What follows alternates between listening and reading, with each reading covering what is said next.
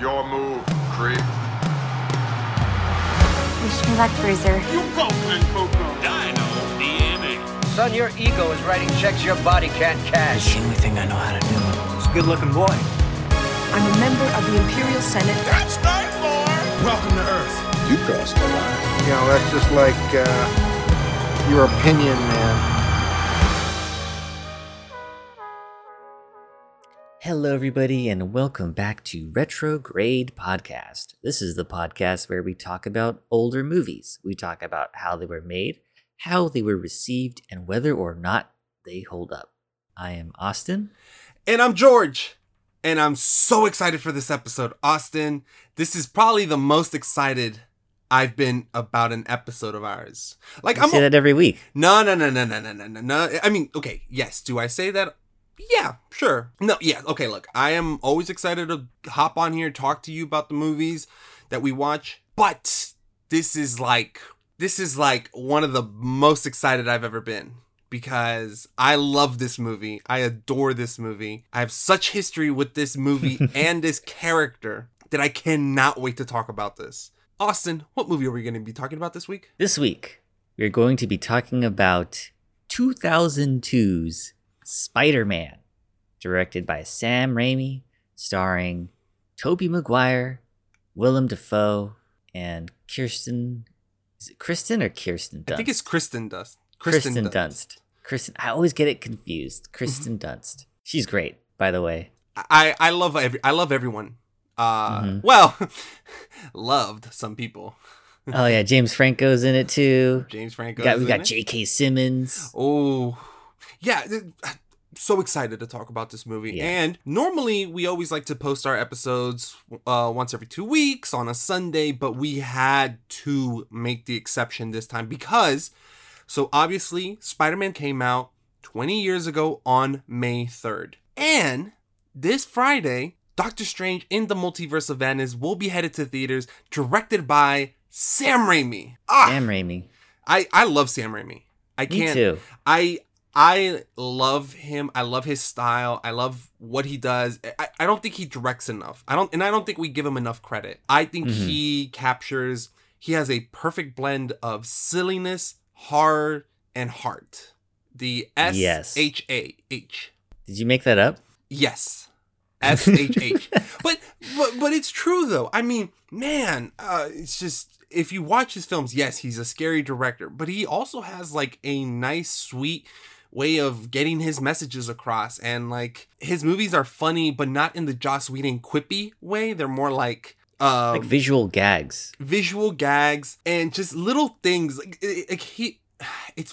His humor is kind of understated, which is funny because he's a very silly filmmaker. And I mean silly in a good way. I'm not saying silly as in like a... It's like campy. It's fun. It's good camp, I think. Yeah, it's the same camp that Peter Jackson has, right? When we were talking about... I think I like Sam Raimi's style more because it's more like visual. There's certain things that happen in Sam Raimi movies with the way the camera moves, and of course his brother is like always in his movies. It's like, okay, I'm watching a Sam Raimi movie, and then when I watch like an Edgar Wright movie, I'm like, this guy's a Sam Raimi guy, you know? Oh yeah, I mean, there's Sam Raimi's influence is out there. I mean, this guy has been around for a long time. I think he's like 70 years old. Wow. And he's worked at every level. The super, super low budget, the independent, big studio blockbusters. I mean, this guy has done it all. And I'm really excited for him to come back to Doctor Strange. I'm not a big Doctor Strange fan. I wasn't crazy about the first film. Boo. I was I'm booing you, not the movie. I love that movie. I was bored out of my mind. I thought the best part about that movie was the ending where they fight the Dormammu. Dormammu, I've come to bargain. Oh, I love that final fight. Like, I've criticized some superhero films for having uncreative climactic battles, but Doctor Strange is not it. Like, that movie is very ingenious in how it incorporates the time stone in that final fight. But for the rest of the film, I'm kind of like bland. And I was like, well, look, it's a Marvel film. I'm going to watch it, whatever. Like, I watch all these movies. But then when they announced that Scott Derrickson had left and that they were replacing him with Sam Raimi, I got all excited. I don't hate Scott Derrickson. I don't. But I just love Sam Raimi. Exactly. I got my tickets already, headed down, and I think it's perfect. Like rewatching the original Spider-Man right before Doctor Strange 2. It's perfect timing. It's just the stars have aligned, Austin. I could see it. I'm a soothsayer with this shit. You're a soothsayer? Yeah. I don't think you know what that means. Anyway, no, but yeah, I'm. So talk to me about this movie, Austin. You saw it as a child, I imagine. Yes, right? Of course I saw it as a kid. I was so excited. I feel like it's this trailer and the Star Wars Episode 1 trailer that I just watched over and over and over and over and over again as soon as I had the means. I remember the trailer for this movie maybe more than the movie. I don't know. That's probably not true. But there's like a way that I remember using the QuickTime movie player, like the old QuickTime movie player, to play the trailer for this movie, just to like gleam every single thing of information that was in the movie. I had like the Tobey Maguire Spider-Man monologue memorized. I was like, somebody told you I was just your friendly neighborhood Spider-Man. Somebody lied. And then it goes all dark because he's about to murder somebody. I love this. I loved this movie when I saw it, and I still love it today. I still think the first 2 Spider-Man movies are the best ones. Mm-hmm. And the last Spider-Man movie was really good because it did what the other 2 Spider-Man movies did. But it finally did it for Tom Holland Spider-Man. Yeah, I gotta agree with you there. Oh yeah, and that's another thing. Like Spider-Man No Way Home came out in December. We both loved the movie. I think in terms of live action ratings, I think Spider-Man 2 is still my favorite Spider-Man film of all time. I think I would have to put No Way Home second, just because it somehow had the task of telling a good story, but also incorporating Toby and Andrew. Spoilers if you haven't seen No Way Home, which who hasn't at this point. But yeah, like, you know, it did it did it well. Do you know what I mean? Like, I really, because I've been a little hesitant on Tom Holland's Spider-Man films, like his solo ones. I haven't fallen in love with either Homecoming or Far From Home. So I didn't have too big expectations for his part, right? Assuming, because we all kind of felt that Toby and Andrew were going to be in it, but we didn't know 100%. So I went in thinking, I hope I see Toby. Turns out Tom Holland was my favorite part of No Way Home. No Way Home was incredible. I loved it, and I think it's my second favorite Spider-Man film. And then my third favorite Spider-Man film being Spider-Man 1, the one we're about to watch. Mm-hmm. This movie I have seen in various circumstances, when I was sick, angry, happy, when I was a child, as a grown man. I loved it then, I love it now. I think I mentioned this in our Drive episode, but how a few years ago, like 4 years ago, I went to Vegas to visit some friends, and we went out to the Strip, and I had way too much liquor. Way too much. And then I was throwing up pizza and everything I had eaten. Gross. Dude, it was horrible. It was the worst hangover I've ever had. I woke up wanting to die. I felt severely ill. And then we were scrolling through Hulu, and Spider-Man 1 was on. And I'm like, all right, let's just put it. I don't care. Just put something. And I felt slightly better by the end of it. You know what I mean? Like, I was still physically dead, but I was like, spiritually, I'm in a good place. I watched Spider-Man, and I'm spiritually in a good place. Yeah. Jesus Christ, dude. And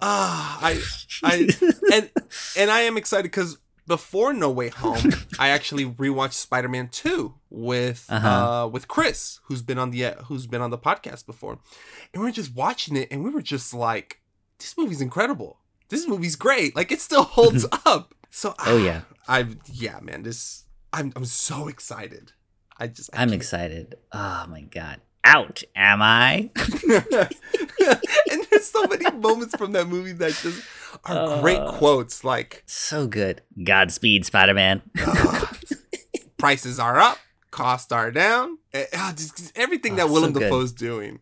It was just everything that everyone's doing in that movie just works really well. Yeah. Randy Savage too. Oh my god, rest in peace, Macho Man. Bonesaw is ready. I got you for 3 minutes. 3 minutes of playtime. Playtime. So good, dude. Which is funny. Bruce Campbell too. Oh yeah. I'm not calling you that. I don't know if that's actually what he says. The human spider. But that's the best you got? Yeah. And then he's like, that's not my name. The human spider. So good. I will say, it's funny because Spider-Man 1 was trending recently. Wow, like this is the perfect time to talk about this movie. Mm-hmm. Spider-Man No Way Home came out a few months ago. Doctor Strange 2 is coming up this week. Spider-Man 1, the 20th anniversary is just a few days ago. Or, it was just recent. And a few days ago, Spider-Man 1 was trending because I guess some British television group was playing the film, on their channels, like, daytime reruns. And they actually edited that scene down. Because, Which scene?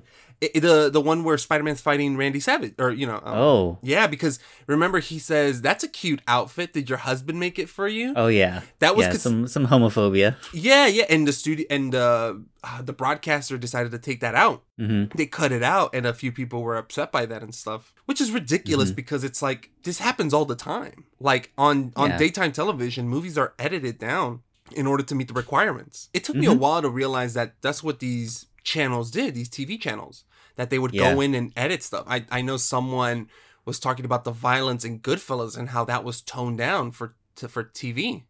Mm-hmm.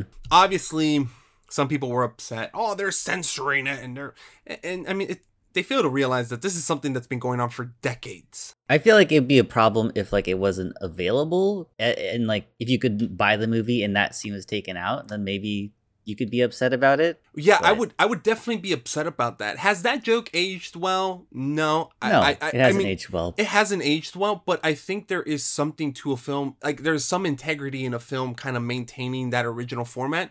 So then we could see it and kind of reflect on that kind of... You know what I mean? It's like people saying Gone with the Wind should have been censored. It's like, no, it's a product of its time. Let's not, like... You can't, like, ignore that part of the past. You have to like learn from it, because I guarantee you, if you censor that shit out in a few years, in a few decades, some bullshit studio is gonna come in and say, we never did that wasn't the way. I was pretty goddamn sure that Disney at some point is gonna say that Song of the South was not made by Disney. I am pretty sure that's what's gonna happen. Guarantee you. Because it's just not a good look. And yes, we could still remember Song of the South, but I guarantee you in a few decades, less and less people are going to hear about it. Yeah, you can take down Splash Mountain and everything, right? But you can't erase the fact that it existed, and where it came from and its origins. I feel like you need to learn that stuff and, to not make the same mistakes in the future. Absolutely. And you have to just own up to it. Talking about Sam Raimi in the original Evil Dead. You've seen Evil Dead, right? Yes. Okay. So you know how the demon kind of possesses sexually assaults her, basically. Yeah. It's like the branch, for people who haven't seen it, the branch goes in between her dress right into her. Really, really awful and graphic. Sam Raimi even, I know he said a few years later that, not after the film, but a few decades later, he said that he regrets that scene, that he wasn't proud of it, that he was being edgy for the sake of edgy. Because he was a young, I think he was like 20 when he made that movie. Yeah, he's like, I want to make the grossest movie I can. Which, hey, I get that. I understand him wanting to push the envelope and stuff. And was it really right to put that scene in there? No, he doesn't think so. But does that mean we should censor the film so we don't ever have to see it and potentially never learn from the same things that you know what I mean? Yeah, I mean, like if you're watching it on TV or something, yes, then different story. That's different, because TV is different. But like if you buy the DVD, I feel like you should have, like, if you want to have a version of the film without that, that's fine. But I think that the version with that should still be somewhere, you know? Absolutely. And, that was another reason I love Sam Raimi, that he's definitely someone to own up to kind of the mistakes that he's made. He seems like a very humble guy. He's talked about the Evil Dead mistake. He talked about how he personally feels like he failed Spider-Man 3. I love Sam Raimi. I love this guy. I think he's such an inventive filmmaker. He knows how to use CGI really well. His visuals are incredible. And he seems like just a nice guy. He seems so...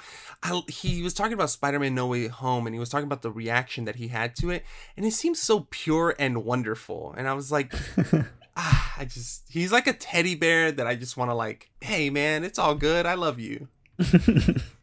Yeah, I can't wait to see what he does with Doctor Strange. I'm very excited. But let's go back to 2002. So Yes. both were fans of this movie. Do you want to hear what else was in theaters in 2002? Go for it. All right, number one at the box office was The Lord of the Rings, The Two Towers, Okay. which is my favorite of the Lord of the Rings movies. Which we will be talking about later this year when the Amazon will. show drops. Yes. And then number two was Harry Potter and the Chamber of Secrets.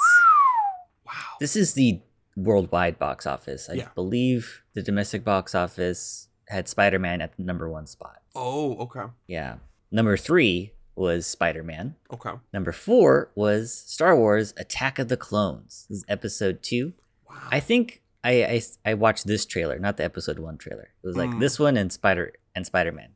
I don't remember the Attack of the Clones trailer, but I remember the Spider-Man trailer. Number 5, Men in Black 2. Number 6, Die Another Day, which was, I believe, the last Pierce Brosnan Bond movie. It is. Also, maybe one of the worst ones, but you know what? When I was a kid, I watched this movie a lot. Oh, same here. I lot. loved Halle Berry in that in Die Another Day. Oh, and I love the Madonna song, Die Another Day. Yeah, I did like it when I listened to it back then, but now it's like, ugh. No, I Why still did I like this? no, I still listen to it. And it's it kind of shocked me as a kid because it was one of the scenes where you actually see James Bond like get tortured for a long time during that Yeah. intro. Because you see, like, normally it's a bunch of seductive women and Bond just walking around holding a gun. Here, he's like getting burned. He's getting tortured He's being put in a pit with scorpions and being for over a year, right? I think for close to a year, but definitely for a long period of time, months. And when they come back from after the song, listening to this Madonna pop song, you see Pierce Brosnan tied up, like all his just beard. Yeah. You just see hair. It's like he was cast away or something. Oh yeah, he cast it away. Yeah. But yeah, I don't know. I liked it when I saw it, but now I'm like, Jesus, why did I like this? Oh, fair Number enough. 7, Signs. Wait, is that what you just said? Was that about this movie or about Die Another Day? Die Another Day. Oh, gotcha. Yeah, I don't know why I like Die Another Day. Signs, I know why I like Signs. I still like Signs. Really? Okay. Yeah, I love Signs. Swing away, Marrow. Number 8 was Ice Age, a movie that we've been talking about covering on the show. Yep. Number 9 was My Big Fat Greek Wedding. That's another one we got to do. Yeah, it's crazy. Like this movie is like the underdog, Oh right? yeah. Because everything else is like huge property. Oh. James Bond, M. Night Shyamalan. I mean, you've got Peter Jackson, Harry Potter, Spider-Man. You got Will Smith and Tommy Lee Jones. You got a cute sloth and a freaky looking squirrel, but super cute at the same time. What's his name? Dennis Leary, Ray Romano, Yeah, exactly. and freaking John Leguizamo. Yeah, and then suddenly out of nowhere, you got this movie called My Big Fat Greek Wedding. What the fuck? And yet, it's one of the most successful films of all time. Of all time. You'd love to see it. You'd love to see it. Oh, 100%. And I remember watching my Big Fat Greek Wedding. Loved it as a kid. Loved it. We got to definitely talk about it. Okay. And then number 10 was Minority Report, which I think is a very underrated movie. Yes, 100% agree. I think it's great. I think it's really cool. It's phenomenal. Steven Spielberg killed it, and Tom Cruise, my boy. Ooh, Mm-hmm. man, we might have to cover a lot of these movies because there's so many. There's so much to talk For about. sure. Also coming out this year is Catch Me If You Can, Chicago, the first Scooby-Doo movie, which I also believe very underrated. Yeah, agreed. I think it's one of James Gunn's movies too. One of his early. He movies. wrote it. Yeah, 8 Mile, The Bourne Identity, Gangs of New York.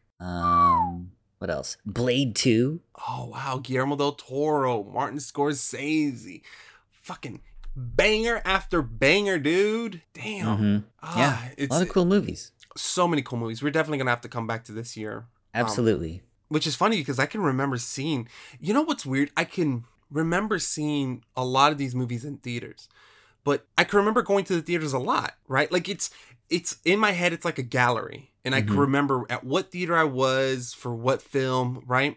Mm-hmm. And I can remember watching all these films in theaters, but it's like I thought they were separated by years. It turns out, no, it was almost one entire year. All of these movies. Do you know what I mean? Like, Two Towers, in my head, watching the Two Towers in theaters and watching Men in Black 2 was separated by years. You know, maybe 1, 2, or 3.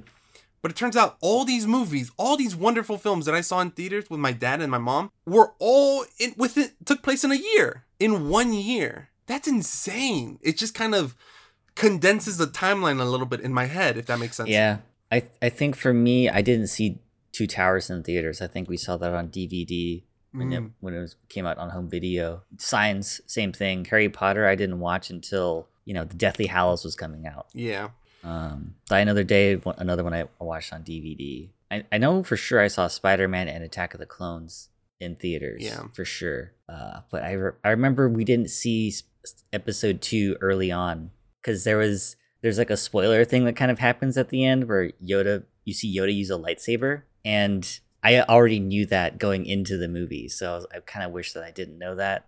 And I remember being upset that, man, why don't we see movies on opening weekend? I want to know these things with everybody else, not come in later. But Well, look, it is what it is, and you still got to ultimately see these movies and still enjoy all of them.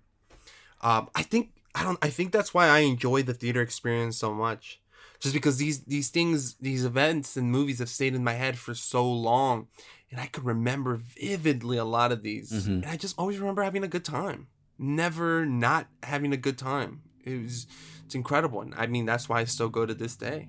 Yeah. No, phenomenal year, phenomenal film. This original Spider-Man has a 90% on Rotten Tomatoes with 244 films. It has a 67% audience score, which I think is bullshit. But, I think it's... Like, audience score... a friend of mine showed me a video of people hating on Batman, like the Michael Keaton Batman, because they didn't think Michael Keaton would be a good Batman. Mm-hmm. Fans have always been stupid. Right? Audience scores means nothing to me. No, you know what? And it doesn't for me as well. I think fan outrage is really, really fucking stupid.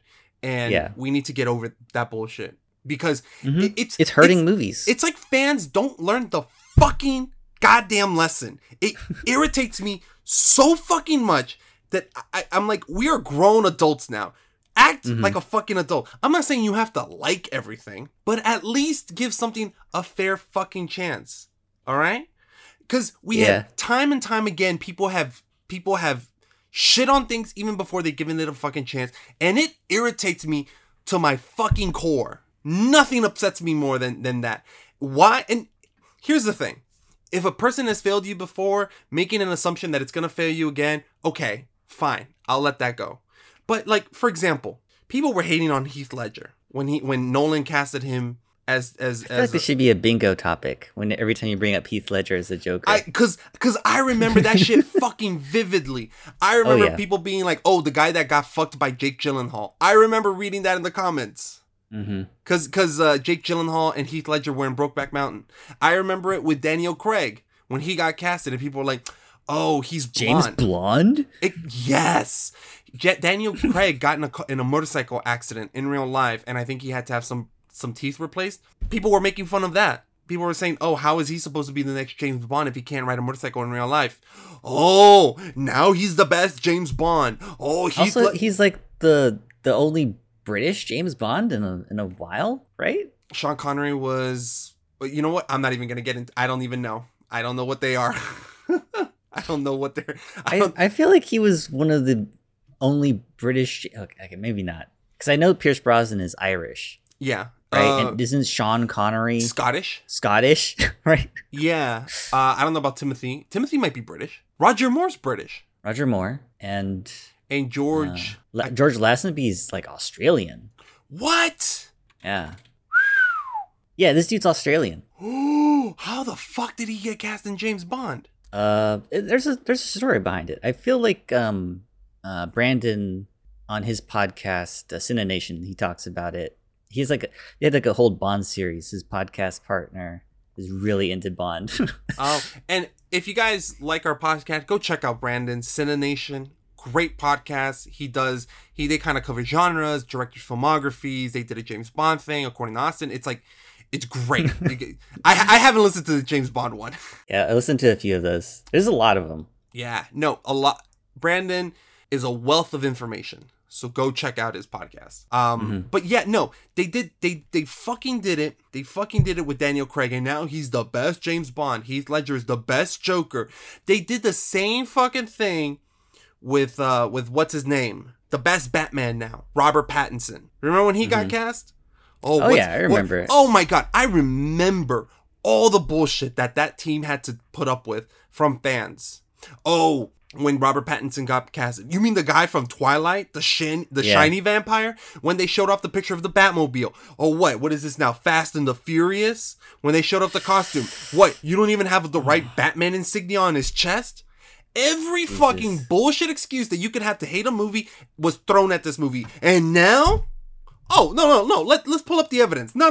Fuck this. I'm going down this rabbit hole. Oh my God. No. Bro. No. Fuck them. 87% audience score. 87%. That's a very good fucking score. I'm not saying the movie doesn't deserve it. I think it's a good movie. But you know what I didn't do? I didn't act like a goddamn child and just assume that this movie was going to be awful because of the casting, because of the design of the car or the outfit. Jesus Christ, we've done this. We never learn. Never fucking learn. In the video my friend showed me, they're complaining about Michael Keaton being bald. And here's the thing. These are just like, and look, you don't have to like anyone. You don't have to like Heath Ledger. You don't have to like Daniel Craig. You don't have to like Batman. But let's give these movies the benefit of the doubt until we see them. It needed to be said, Austin. Again, it needed to be said. Yeah. I will never stop saying this is. I remember people hating on Tobey Maguire Spider-Man because of the way he looks. Oh, people hate on Tobey today because they're like, he's not my Peter Parker. Because see, my Peter Parker is more sarcastic and more funny. And I'm like, it's a different interpretation. They hated the idea that he had organic web shooters. Oh, fans hated that. That scene is so funny. Fans couldn't have it. Oh, what? That's stupid. Oh, I can't. It's like you need to. A filmmaker needs to adhere to the comics, and not even to the general comics, to the comics that particular viewer is familiar with, and stick to it 100%. And if they deviate at all from it, it's garbage. It's garbage. Unless it turns out to be good, in which case it's the best thing ever. Yeah. I can't. Anyway. Yeah. Anyway. Yeah. I think, did I say British? I meant English James Bond. Okay.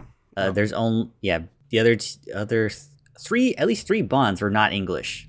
So nah, man, I'm excited to talk about this. It's funny because you mentioned briefly how you had seen the trailer for this movie a lot. Yes, I remember watching a trailer for this movie for Spider-Man that blew my mind. I saw it in theaters. Probably one of the best teasers I saw growing up, and it really sold the movie.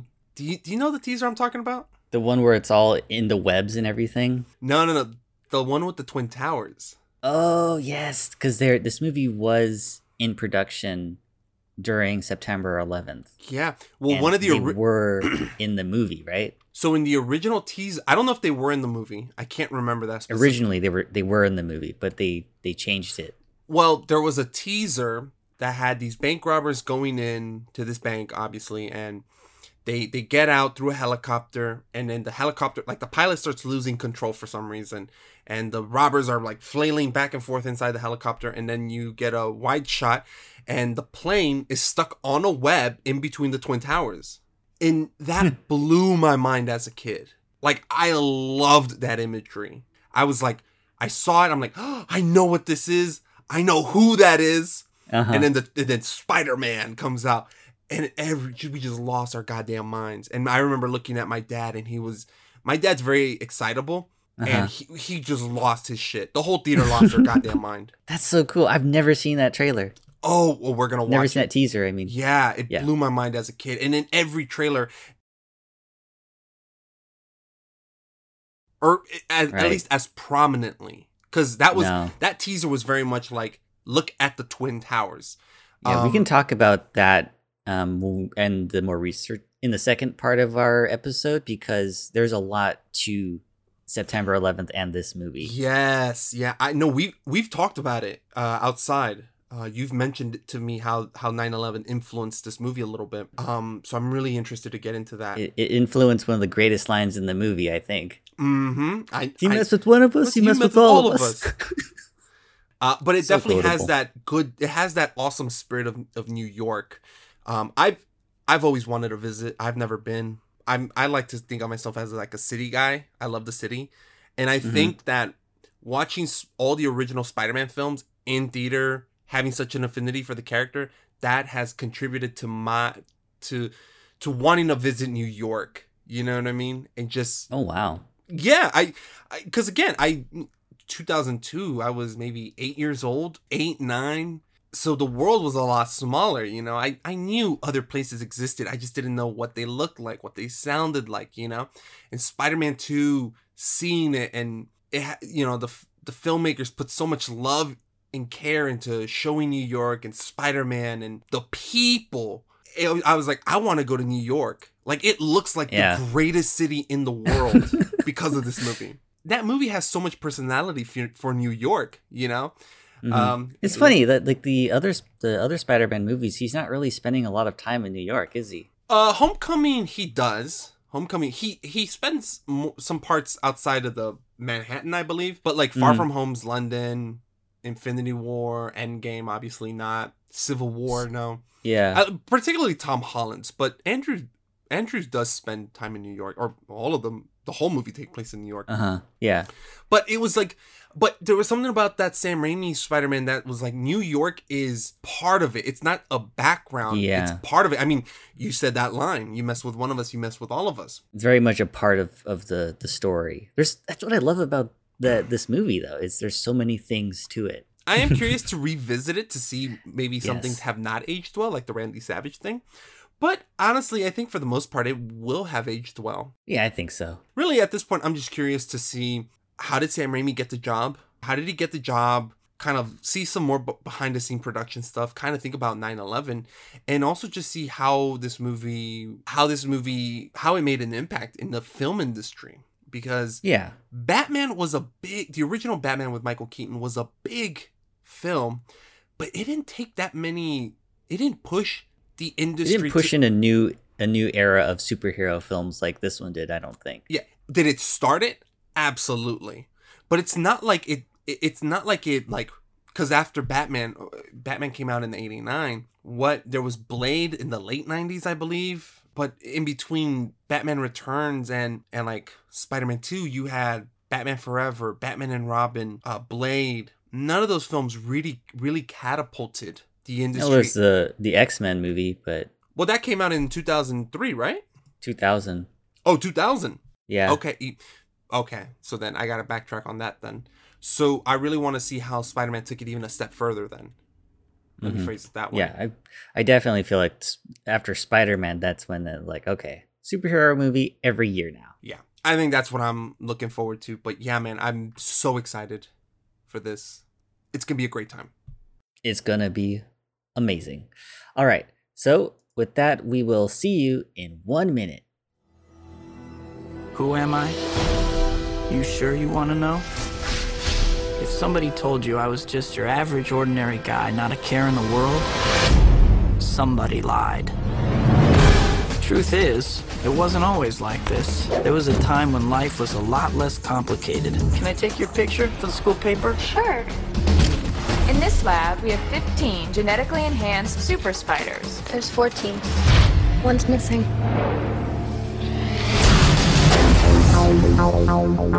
Peter, are you all right? I'm fine. Pete, look, you're changing. I know I went through exactly the same thing at your age. No, not exactly. You do too much. You're not Superman, you know. Hello, everybody. We've just come back from watching 2002's Spider-Man, directed by Sam Raimi, starring Tobey Maguire, Willem Dafoe, and Kirsten Dunst. Oh, is that how you say it? It's Kirsten, not Kristen. Kirsten. Okay, so good clarification on that. Another thing I wanted to clarify before we actually continue is that you can't watch this movie on Disney Plus. Right.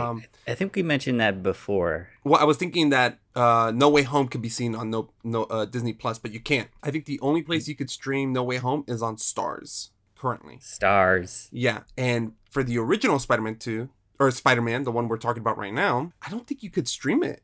I think you need to rent this, or if you have it on VHS or DVD. You can rent it for $3.99. I think it's worth it. Honestly, I think it's worth the purchase. Of course, it's a classic. I think it is. Like, this belongs on your collection. So yeah, just wanted to clarify that real quick before we move on to the film. First thoughts. Go for it, Austin. Well, I thought that the movie kind of starts like a little slow compared to what we're used to for superhero movies. But honestly, it's fine. Like, I feel like we need everything that's in there is like, we need to know all that stuff. It's just, it's still so good. Like the way it's filmed, the way it's like trying to be a comic book movie, it's like campy, but it gets really sad in places. I love how, like it seems like it's fun being Spider-Man, but it's really not fun being Spider-Man. It's really not being, it shouldn't be fun being a superhero, right? And I feel like this one did it that way. And not a lot of other movies do. Mm-hmm. Yeah, I mean, growing up with the animated series, Spider-Man was fun. And it kind of dealt with like Peter Parker's double life. But I mean, these movies really make it seem that, like, particularly the Tobey ones, it sucks being Spider-Man. It really does.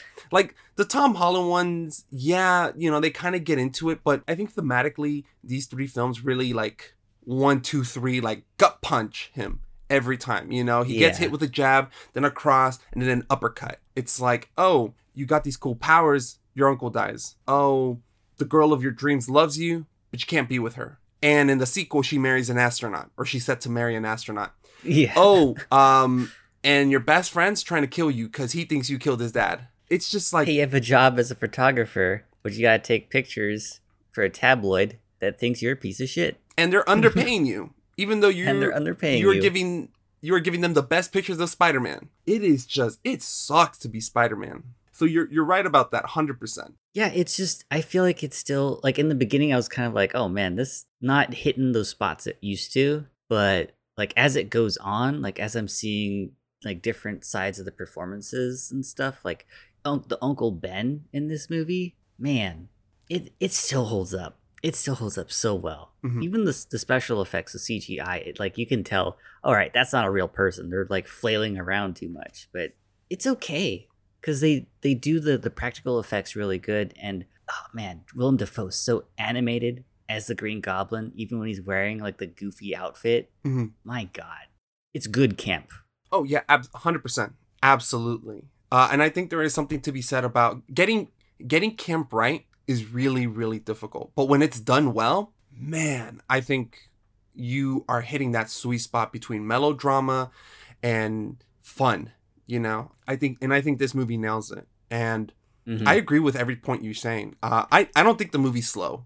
It might seem that way because we're at the point where we're even now where we're at as movie theater going audiences, we're having a hard time watching origin films again, right? Because I mean, there is a complaint of Doctor Strange, Captain Marvel, Shang-Chi, where it's just like, it's another origin story. We've seen them. That's my complaint against Doctor Strange. I'm like, I've already seen this, but this time with magic and some trippy visuals. But it's, I've seen this before. I can't care as much. But this is a movie that really had to do it because audiences weren't used to all these comic book or these really good comic book movies. Because we had Michael Keaton's Batman 1 and 2, but Batman wasn't even an origin story. None of the Batman films, they all just kind of start when he was already in his Batman run. The one that really became an origin was Batman Begins. But even now with the 2012 or 2022, they're like, no, the origin. We're moving on. This movie, people were aware of Peter Parker's, how he became Spider-Man, but we had to see it. Like canonically, we had to see it. Audiences had to see it. And here's the thing. To some people, it may be slow by today's standards, but this movie moves. We'll talk about the pacing, but I agree with you. Not about the pace, but so much of the fact that it holds up. Some of the CGI doesn't, but it's like, it still looks good. It doesn't look awful. Right. It's not like there's one shot where where like you see his before body and it's like, well, you just put his head on top of a guy that's not Tobey Maguire. But it's so brief and it's like whatever. Yeah. It's like, why'd you even do it in the first place then? I don't know. But we'll get into this movie more. Yeah. So in case there's anybody who hasn't seen Spider-Man 2002 or maybe needs a little refresher, we'd like to summarize these movies before we really like get into them. So the movie starts with a school field trip. Peter Parker, played by Tobey Maguire, is going to Columbia University's genetics laboratory. And he's like running to catch the bus, and the bus is like, everyone's laughing at Peter Parker running to catch the bus. And he eventually catches up to it because Mary Jane, played by Kirsten Dunst, she tells the bus driver, hey, this dude's been following us since whatever, so many blocks away. So the bus driver's like, fine, I'll let him on. They get on the bus. He's got a crush on her ever since before he knew he liked girls, is what the voiceover says. They get to the Columbia University, and then a Rolls Royce pulls up, and we are introduced to Harry Osborn, Peter's best friend, played by James Franco, and Harry's rich scientist father, Norman Osborn. There's a bit about how he flunked out of every private school, and Harry's super self-conscious about being dropped off in the Rolls Royce. For public school kids, they go inside. There's some people who are picking on Peter because he's trying to take pictures for his school paper. Mary Jane's boyfriend, Flash Thompson, played by a very young Joey Manganiello. Yeah, there's a few people in here that's like, hey, I know this person, and they're only in there for like a few scenes. He's taking pictures. There's a woman who's talking about the experiments on the spiders, how they've combined them all into like 15 super spiders, but there's one spider missing. Peter takes pictures of Mary Jane. She's doing like these really goofy poses for the school paper, and then a spider bites him in the hand. It's the missing spider. He goes home. He is feeling really sick, passes out, and then he wakes up and his body's transformed. He's like, whoa, I feel good. I don't need these glasses anymore. Norman Osborn is developing like weapons for the military. He's some like experiment to make a person like a better soldier or something. But the military does not like him. They want to go with somebody else, a rival company. So he's under pressure to like make this thing work fast before they leave. Peter goes to school. There's that famous bit where Mary Jane's like falling and he catches her. So he's got like these superhuman reflexes. He accidentally shoots a web out of his wrist and it hits Flash in the head, gets into a fight. He discovers he's really strong, and he like, it's like a weird bullet time kind of thing where he's like looking at Flash punch him. He's like, whoa. He runs away from school and he starts like climbing on walls, and he's like, oh my God, I'm like a spider. Learns how to web sling, but he kind of misses out on a evening with his Uncle Ben, they're supposed to like paint the kitchen together, but he ended up missing out on that. Meanwhile, Norman, he does an experiment with it's not a super soldier serum, but that's basically what it is, on himself, and he becomes insane, and he like kills his lab partner. Peter, he talks to Mary Jane. He talks to her, and he finds out that she doesn't have a very good home life.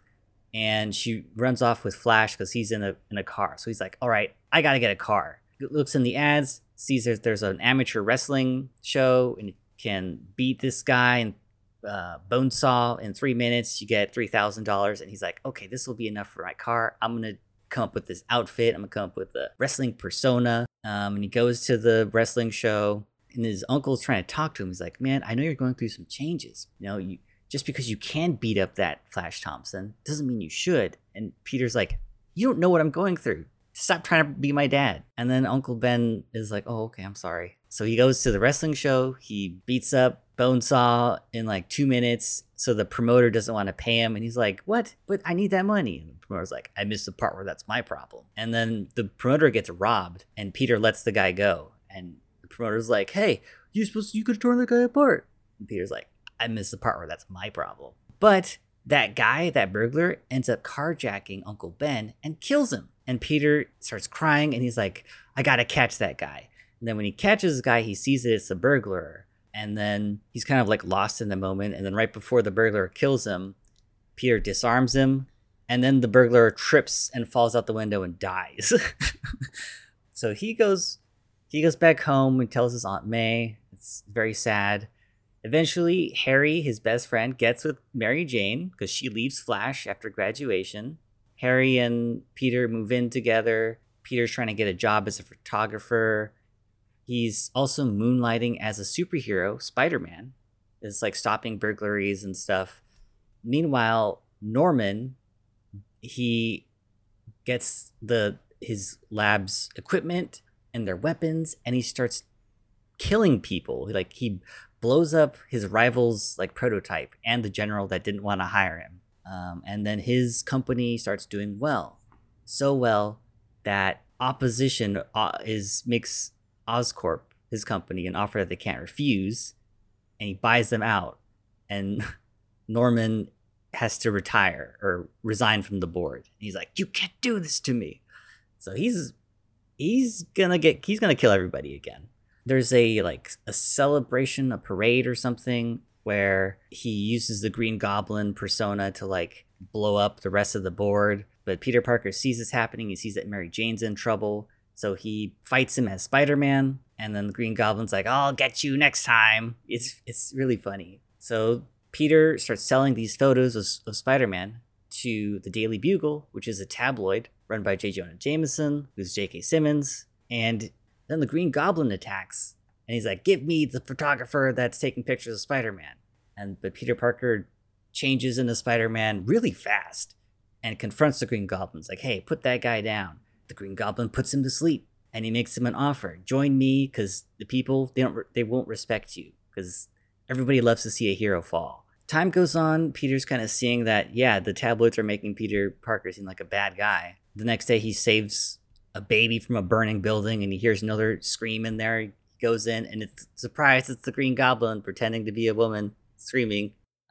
They have another fight, and then he injures Peter.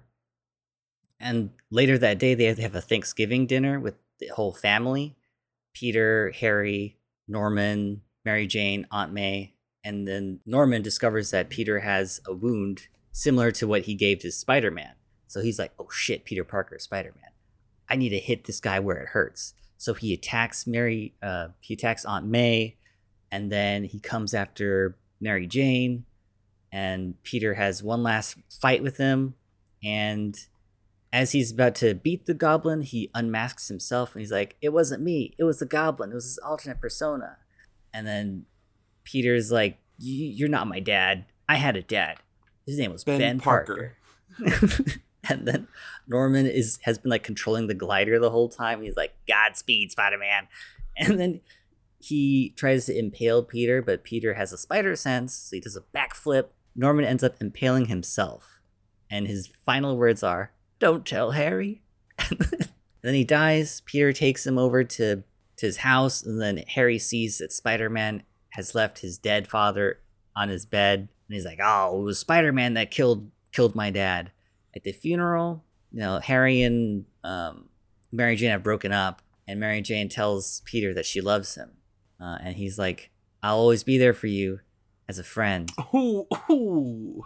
And then, but like, he doesn't want to be friends with her. He wants to be her boyfriend and her husband and stuff. But he knows that if he's going to be the superhero guy, if he wants to save everybody, with great power comes great responsibility. So he walks away all sad. And then we get a Spider-Man montage of him web swinging and stuff. And that's the end of the movie. It's a really simple story. It's a classic hero circle, or what's the hero's journey? That's what it is. Hero's journey. Hero's journey. This is a 2-hour movie. It hits all the times. It's structured very efficiently. And that's the point. You know what I mean? This is a formula that works, right? And this is why, because it's efficient, it's exciting. I love it. It's great. Again, I'm all for weird, trippy films that don't follow the rules, that do a bunch of things, that experiment. But you know what? Sometimes you just need a classic story, right? And I think you can't get more classic than Spider-Man. I think in terms of like hero origins and stuff, regular kid, this random thing happens to him and it changes his life forever. And that's when he really has to learn how to take responsibility. And it's funny because you can relate to that, because in a weird way, the spider bite's almost like puberty, where your body starts changing and Yeah, but like clearly these guys have gone through puberty already. Oh Like, yeah. oh my god. That's one thing. Another thing that was kind of, it made me laugh is that like you're supposed to believe these guys are in high school, but like their teacher looks like it's the same age as them. Yeah. Rewatching this movie has been a nostalgia trip because there's so many things that I still remember about this film or that have like stayed in my head that rewatch is like, oh my God, that's where that thing, it's great. And I wouldn't want to fight me neither. Help him, Harry. Which one? It's so silly. Oh no, it is. And I personally like things that are very multi-genre that can bounce back and forth. It's a very tough act because if you don't do it right, it could be a jumbled mess. But right. I like it when something is tragic, heartbreaking, heartwarming, comedic, funny, silly. And Spider-Man is the perfect example of that. Now, this is coming from the guy who's like, my favorite film is like Children of Men, which is very, very one note for most of it. Yeah. But I mean, it still has a few different genres in there. It's got its war film, it's got its drama, it's got sci-fi, it has a little bit moments of humor, but it's nowhere near as many genres as this movie. In the past few years, people have kind of hated on this movie. Not hated, but have criticized this movie for how silly it is, for how of the times it is. But I don't see that as a problem. I don't understand why we're obsessed with things that are dark and gritty. I don't mind dark and gritty. You know, the new Batman is dark and gritty. I liked it. I liked it. But not everything has to be that way. And this movie shows that you can have fun and have silliness and camp, but that doesn't mean the hero's going to get off any easier. Green Goblin fucks him up. In fact, I don't think any other movie shows Peter Parker get fucked up as much as in this movie. Not even in the sequels of this movie. Well, I don't know. There's that in Spider-Man 2 when his body is just put through so much, he just passes out. Oh, well, he probably goes through more in that one, but I mean like actual physical marks and scars and stuff. Cause like, oh yeah, the goblin grenade blows up in his face. He gets whooped on in the first half of that final fight. Oh like, yeah, he's trying to do all the things. He's like, all right, I can do this, and then he just gets. And bodied. Goblin like is undeterred, like when he sets up that web trap, and Goblin just rips through it, and he gets. Yeah. And here's the thing: his costume's fucked. Like that's kind of been a staple of all these Spider-Man films. It's like his costume needs to get torn up by the end, and it happens in every film. I don't think in Amazing Spider-Man 2. But like happens in No Way Home, Far From Home for sure. I think Homecoming, Amazing Spider-Man 1 for sure. Spider-Man 3, yeah, when they're fighting Venom and Sandman. Spider-Man 2, yeah, around his ribs. But here it's like his body, his mask, all fucked up. And it's violent too. They've never gone down as bad as on Peter as they have in this film. Never. And so people are like, well, that movie's too silly. And it's like, did you see the last like 10 minutes of this movie? Where he's trying to save children and Mary Jane. He's getting fucked by Green Goblin. Green Goblin is fucking his shit up. And then he gets a grenade thrown in his face. This boy is dripping sweat, saliva, blood. Jesus. Yeah, I feel like he's in danger more so in this movie than I've ever seen other versions of Spider-Man. Except for when they actually kill him in the Spider-Verse one. Where I'm like, oh my God, they just killed Spider-Man. Oh man, I thought that too.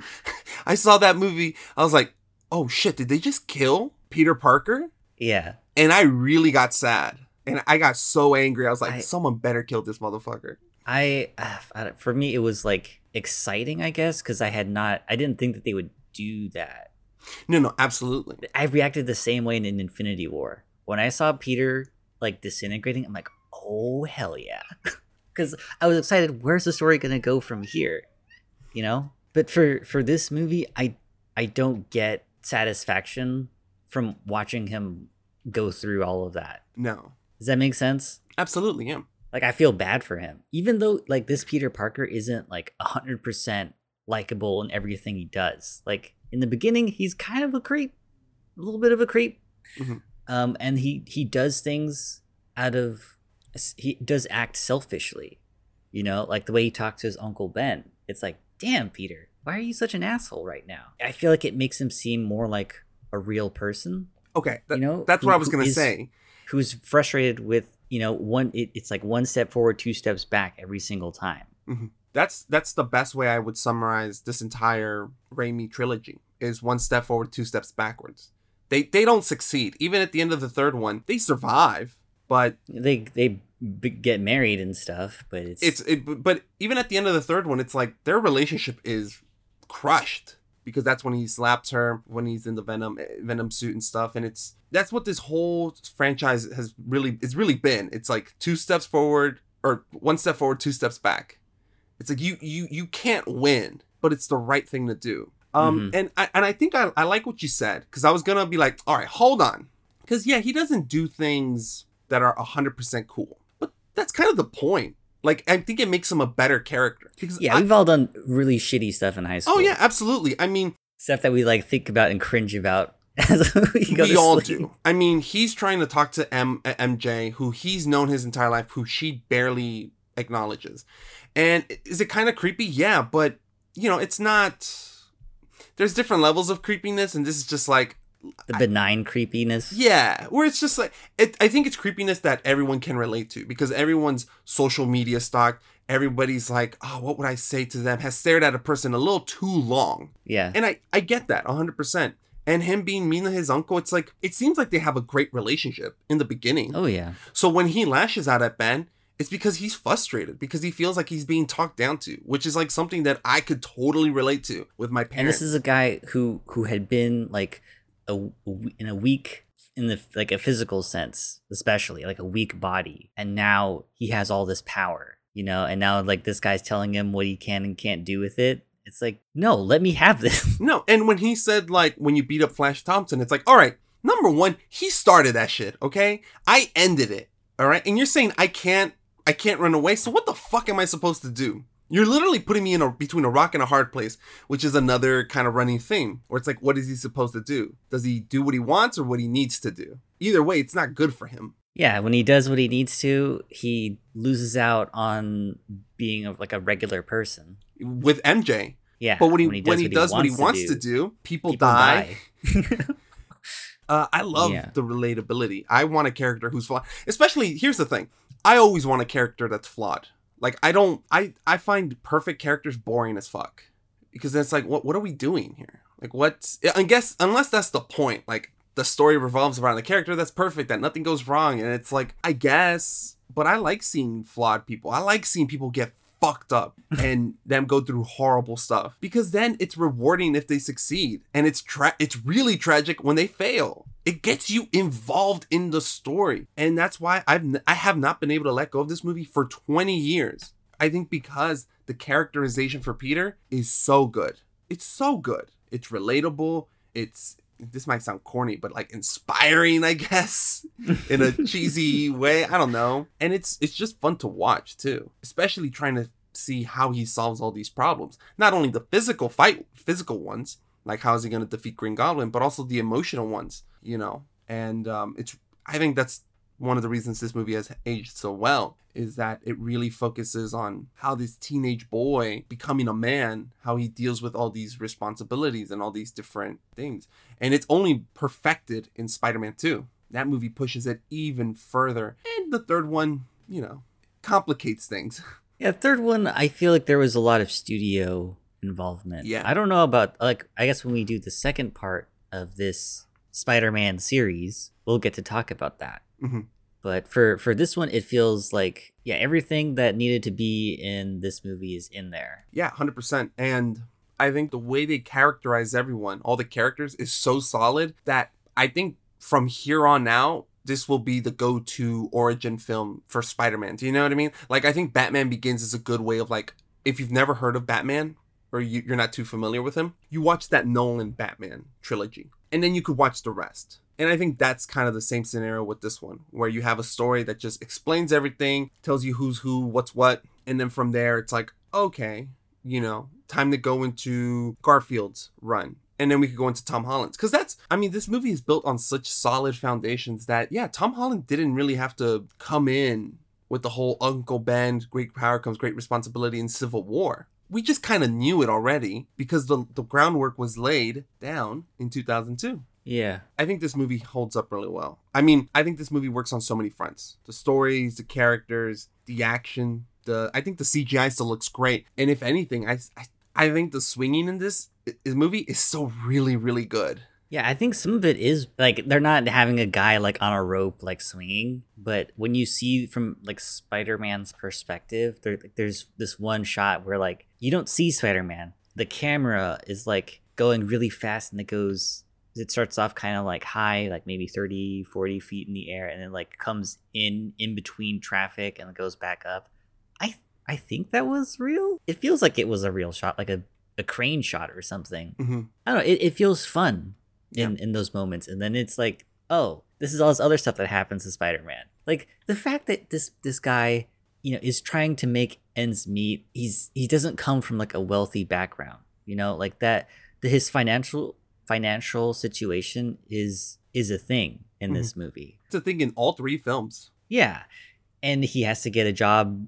He wants to, you know, get a job as a photographer. He is living with his rich, impossibly rich heir to a giant corporation in Harry. He's like living with him. I think Norman's paying for the apartment, but Peter still needs to work. He wants to get $3,000 to buy a car, you know, so he does that wrestling thing and he gets ripped off.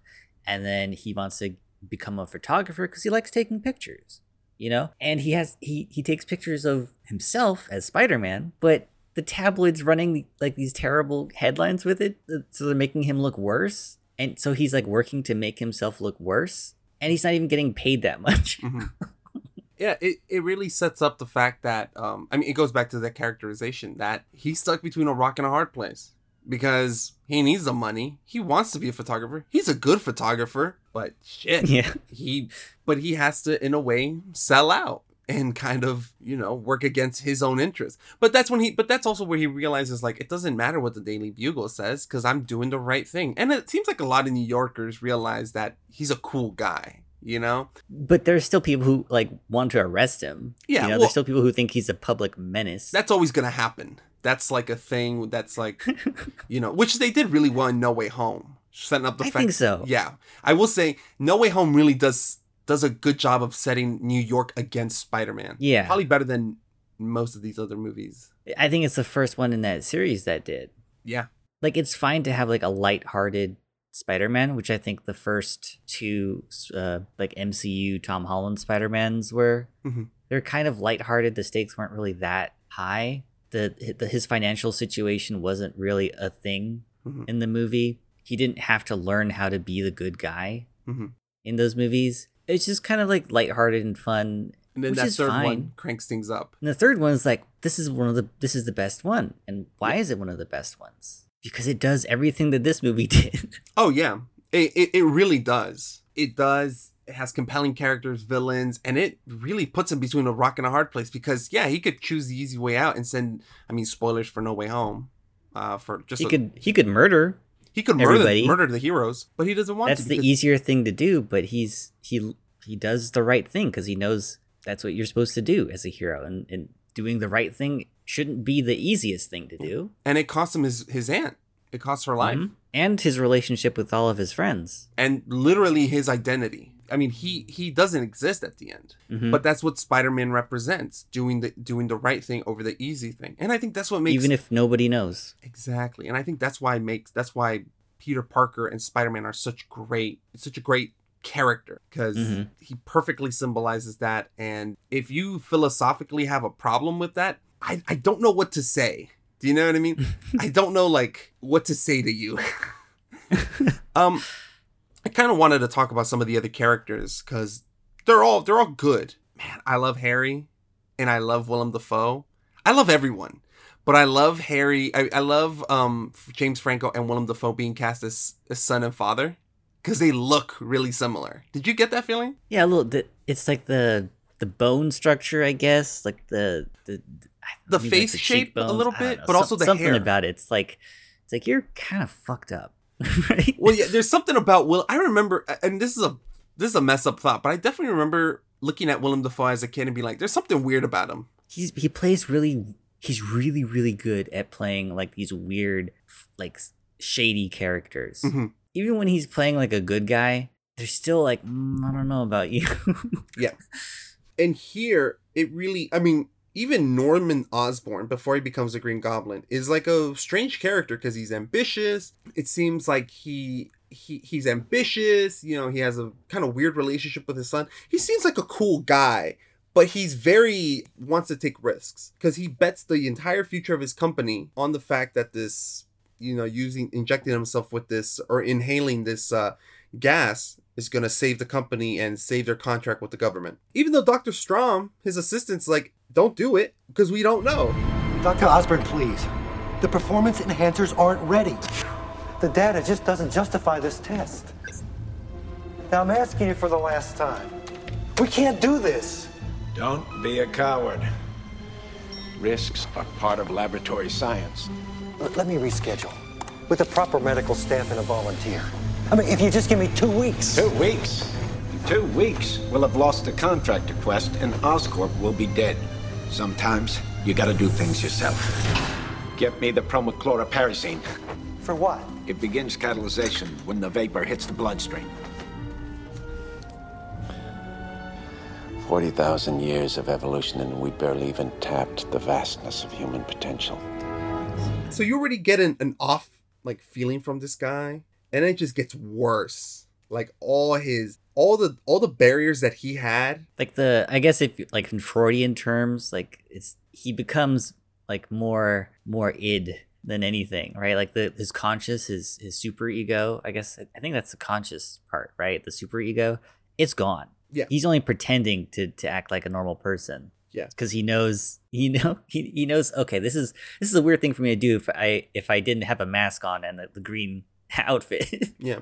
Well, it's like all the things, all like the barriers that we've set up because society has said, like, you know, like you can't go into a movie theater and yell fire, right? Because society has told us that, so we don't do that. But it's almost like when he's the Green Goblin, that barrier's been broken. And now he acts how he likes. He stays undercover because he doesn't want people to know that he's a Green Goblin. Yeah, he has a sense of self-preservation. But like that's all that's keeping him from like doing some despicable things, horrible things. And even then, he's not above like creeping people out, like MJ at the Thanksgiving dinner where he's like, the way he's looking at her is so gross. Yeah, but it's wonderful the way Willem Dafoe plays it because he's just switching back and forth, and you know it's so gross. You can tell he's taking pleasure from how uncomfortable he's making her. Yeah, and he just has something very like psychotic about like the way Aunt May like gives him like the knife to like cut the turkey. When he's trying to take a bite before saying grace, and he's like looking at her like, and he's like sharpening the knife. That look was I'm a cut a bitch if you do that again. That's that look. And the creepy thing about Green Goblin is he'll probably do it. I mean, he blows up her house. Yeah. Jesus. And he makes her finish her prayer. What do I do? Instruct him in the matters of loss and pain. Make him suffer. Make him wish he were dead. Yes. And then grant his wish. But how? The cunning warrior attacks neither body nor mind. Tell me how! The heart, Osborn. First, we attack his heart. Give us this day our daily bread, and forgive us our trespasses, as we forgive those who trespass against us. Lead us not into temptation, but deliver us.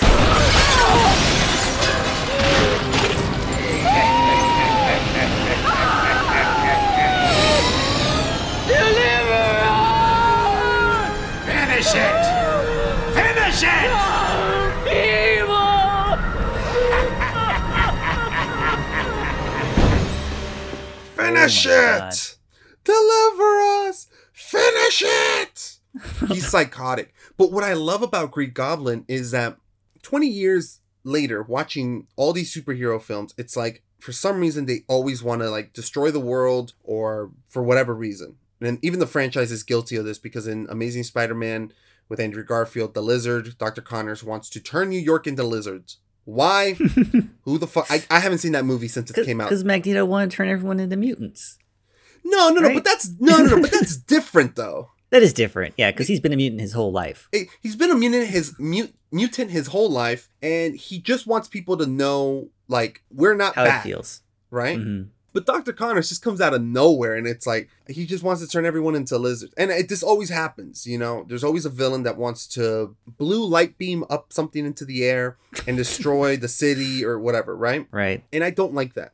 I like how his motivation is to Green Goblin wants to fuck shit up. But he wants to fuck shit up so that his company can survive. Yeah. He's a fucking billionaire who wants to be on top. He wants things his way. He wants to make a mess, a chaos.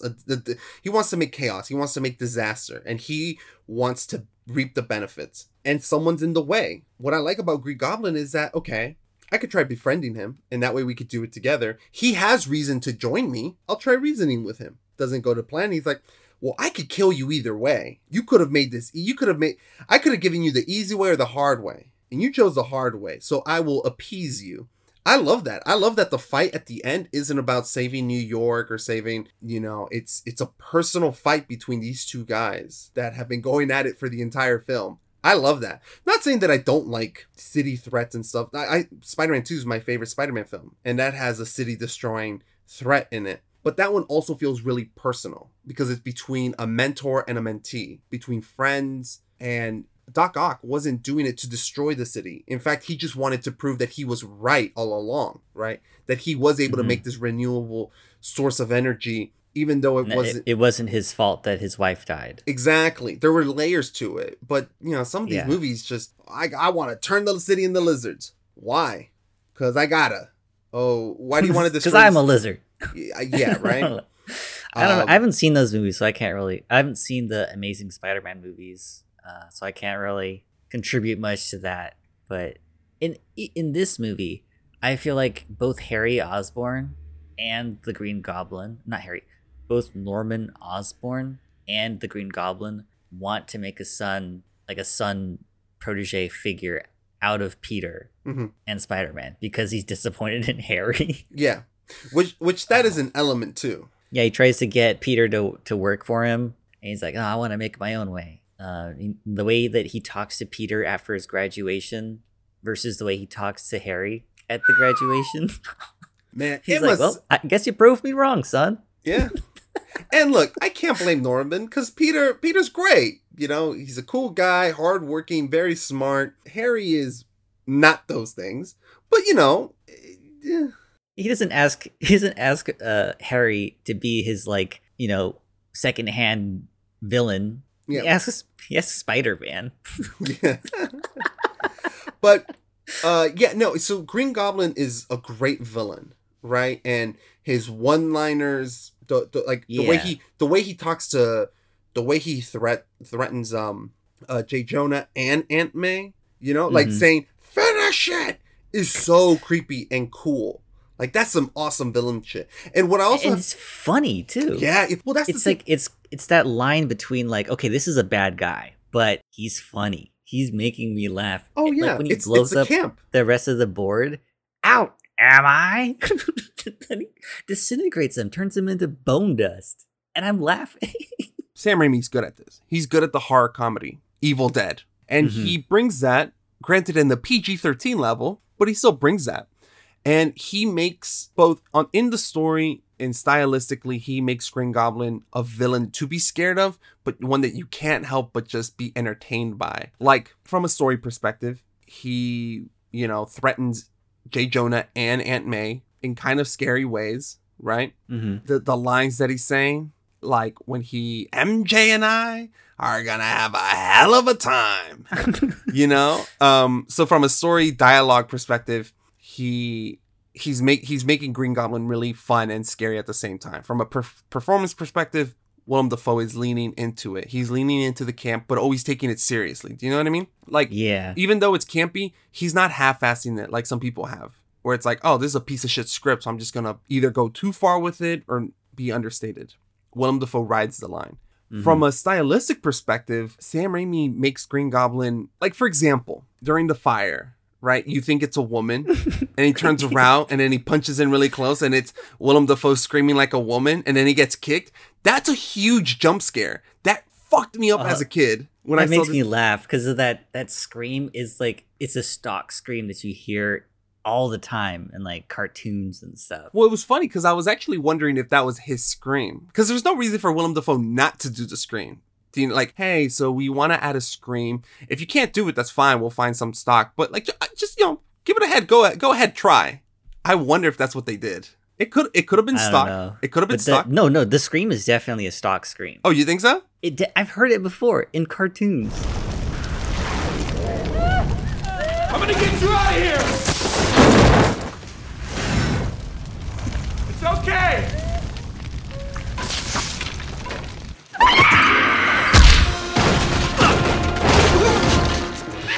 The Adventures of Kung Shu, brought to you by Power Ship. Whoa, nice shoes! I think you're gonna give me those shoes! Isn't that right, fellas? Fire on! Who's gonna make me? Like, it's like the Wilhelm scream. It's like the one that's in all the Star Wars movies and stuff. Mm-hmm. There's the Howie scream that is like the and there's that one. Okay. I feel like it was even in there was this like computer game where you could like make your own Spider-Man stories, and it used like animations from the cartoon from the 90s, and I'm pretty sure that scream was there. I'm 100% sure it's a stock scream. Okay. I was wondering if it was stock or if it was Willem Dafoe. But Sam Raimi didn't have to do that. Do you know what I mean? Like, he didn't have to kind of from a story perspective, he could have just said, all right, Green Goblin visits Peter Parker, or Spider-Man, and asks him, they meet up at the rooftop. But no, he sets up this entire ruse, and he has us believe that Spider-Man's there to save a woman. He does the quick flip, and he just screams and kicks Spider-Man. It's that, he takes it that extra level. Or does he punch him? Or, no, he punches him. And he punches him through walls and shit. Yeah. And, like, for example, there's, like, another scene where Peter is sleeping at the hospital, watching over Aunt May after Green Goblin attacks her. And there's that cut of the Green Goblin, like, jumping at the camera, right? And it's, like, it's like, superimposed on top of each other. So it's like the hurrah! That, you didn't have to do that. But it's a nice little addition. It's a jump scare. He has these jump scares in there, and it just makes the Green Goblin even more terrifying. And that's what's so cool about this movie. It's, it balances funny, some horror elements, some scary elements. And it like, all for works. me, it's just like, it makes me laugh. I get so much, like, I said this before, entertainment value from it. Like, it's what The Evil Dead does. Mm-hmm. And The Evil Dead 2 is kind of funny. Like, it's creepy, it's unsettling, but it's still really funny. Mm-hmm. Absolutely.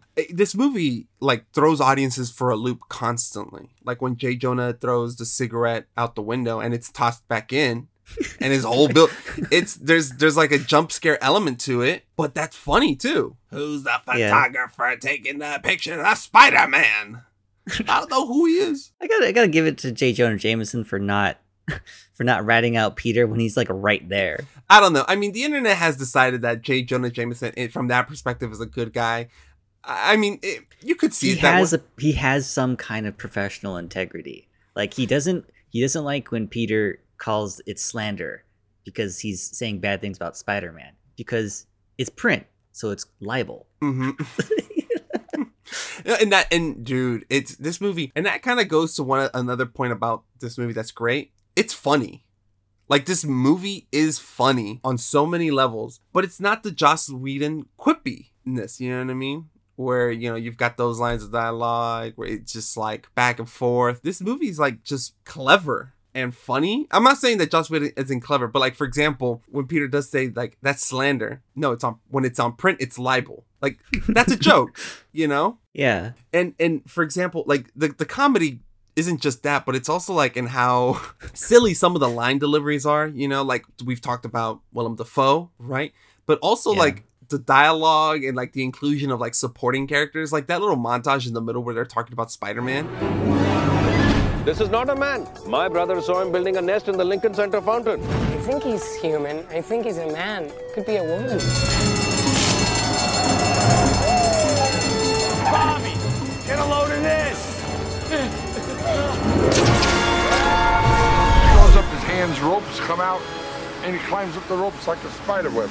I see the web, and it's his signature. And I know Spider-Man was here. The guy protects us, you know? He protects the people. Some kind of freaky Lou or something. Wackadoo. He stinks, and I don't like him. Guy with 8 hands. Sounds hot. He has those tights and that tight little... Dresses like a spider, he looks like a bug. But we should all just give him one big hug. Look out, ooh, here comes Spider-Man. Guy with 8 hands. Sounds hot. He looks like a spider, he swings like a... We should all just give him one big hug. Oh, yo, that's funny. That's funny. And when the wrestling show too, like when the guy's like, that name sucks. Hey, welcome the Amazing Spider-Man, and then he's just like standing there with the spotlight on him, and the first thing he does is like turn off camera, like, hey, that's not my name. I'm not going out there till he gets it right. If he can withstand just 3 minutes in the cage with Bonesaw McGraw, the sum of $3,000 will be paid to. What's your name, kid? The Human Spider. The Human Spider, that's it? That's the best you got? Yeah. Oh, that sucks.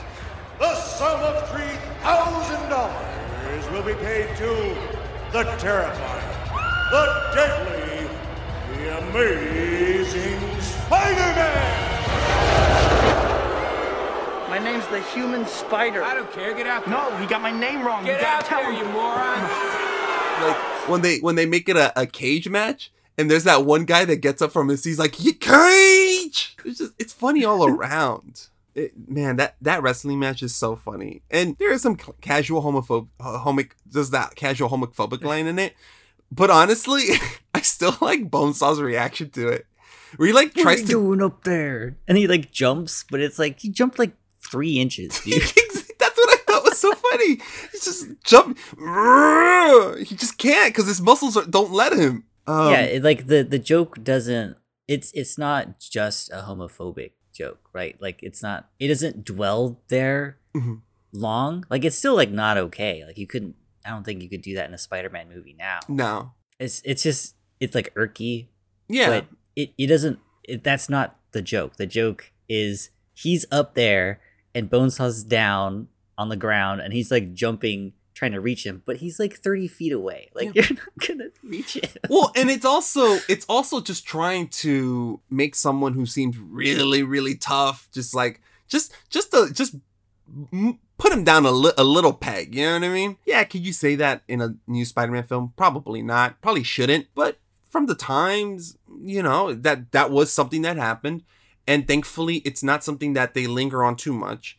And it seems like it's like a quick line. They move on. The fight scene keeps going on. And holy shit.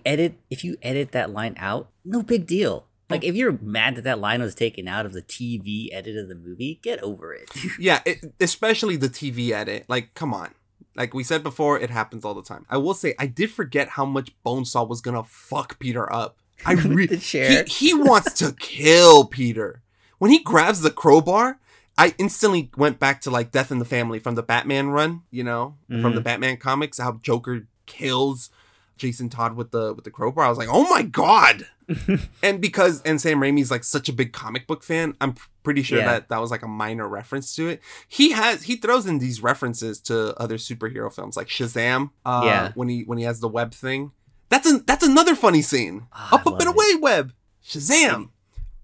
People were dying when I saw that in theaters. The devil horns, then he just like goes up and down. Yeah, man, that scene is so funny. And it's not like he's not playing it for comedy. He's clueless. He doesn't know what to do. He doesn't know how to pull this web out of his wrist. So he's just, you know, it's hammy. Yeah, and the way the shot is just on his hands. Mm-hmm. And you see like the motion that his hands are doing. That's so visual. Yeah. That's something that's so Sam Raimi. Exactly. You know? It's great. And that's what I mean by this movie's funny and not in the quippy sense. Like it's just funny, you know. Like it's visually, how can we compose this shot to make it funny? We talked about this in Independence Day. Remember when Vivica Fox opens up the window and she's like, "Look!" Like, how is that normal? And we were like, you could have made that a visual gag. That would have been funny. But Roland Emmerich didn't do that. I'm sure if Sam Raimi would have directed that movie, he would have known exactly what to do. It's like, this is how we can make a funny little joke out of this to lighten up the mood a little bit, or to just show how out of the ordinary this giant spaceship landing in New York is. And another reference, like, I mean, he has the Shazam reference. I think that crowbar thing is a minor reference to Death in the Family, because Sam Raimi is a fan of Batman. And then there's also the reference, like, there's also, like, when Peter's running, you know, during the fair, during the carnival or fair or whatever. And he takes off his shirt like Superman. The way he, like, leaves MJ on the roof, and he's like, don't worry, she just needs the elevator. Like, that's Boy Scout Clark Kent right there, you know? And he's like, you know who I am. I'm your friendly neighborhood Spider-Man. But he does the fucking superhero voice. I'm just your friendly neighborhood Spider-Man. Yeah. And then he does a little salute and does a flip off of the roof. I would have done I would have thrown in more flips. It's like, yeah, check this out. Yeah, it's funny because you know who Peter is, and like he's like trying to pretend like he's some superhero, but he's still like a nerd. Yeah. So he's doing it as a nerd would. Yeah.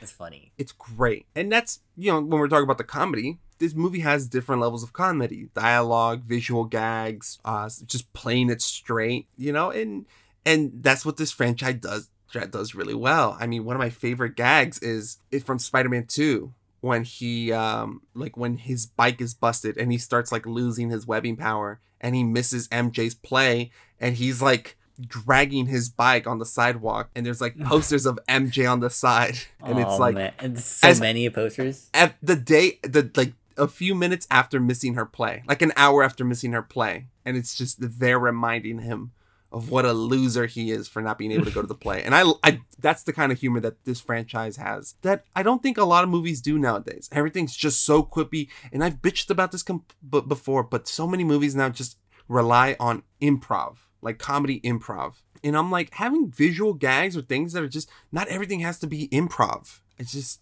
so much. And with Marvel, the MCU does that a lot, where it's either improv or it's quippy, you know. And I'm just like, it's fine. It's just not as funny if you do it visually. Like the funniest thing in Doctor Strange is not the fucking, what's it called? His cape, his cloak, wiping the tear from his face. Like that's just kind of okay. Got to have a joke in here because it's got too serious. Exactly. But when it ends and he's like, Dormammu, I've come to bargain, and you see this superhero get viciously killed hundreds of times.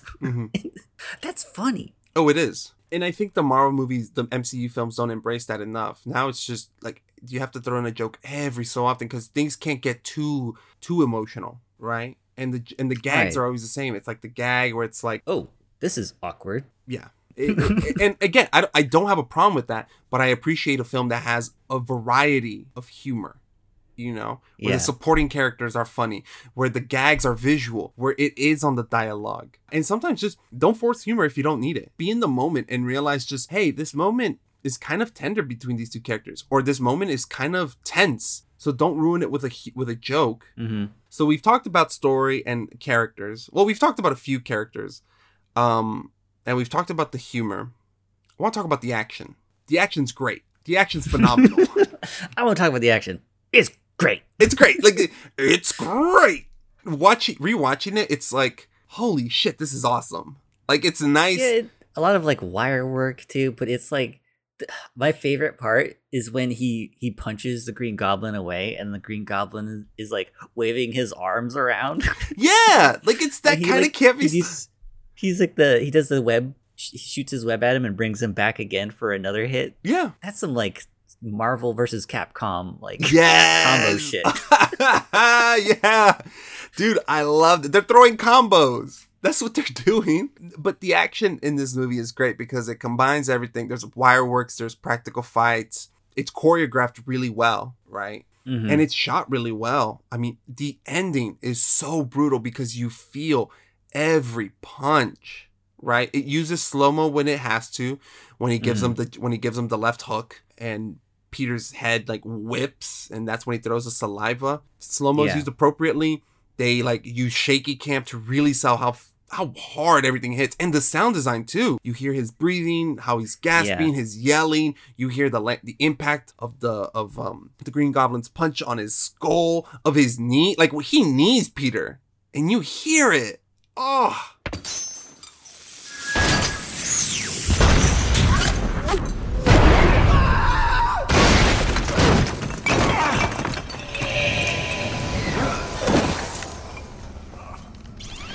Misery, misery, misery. That's what you've chosen. I offered you friendship, and you spat in my face.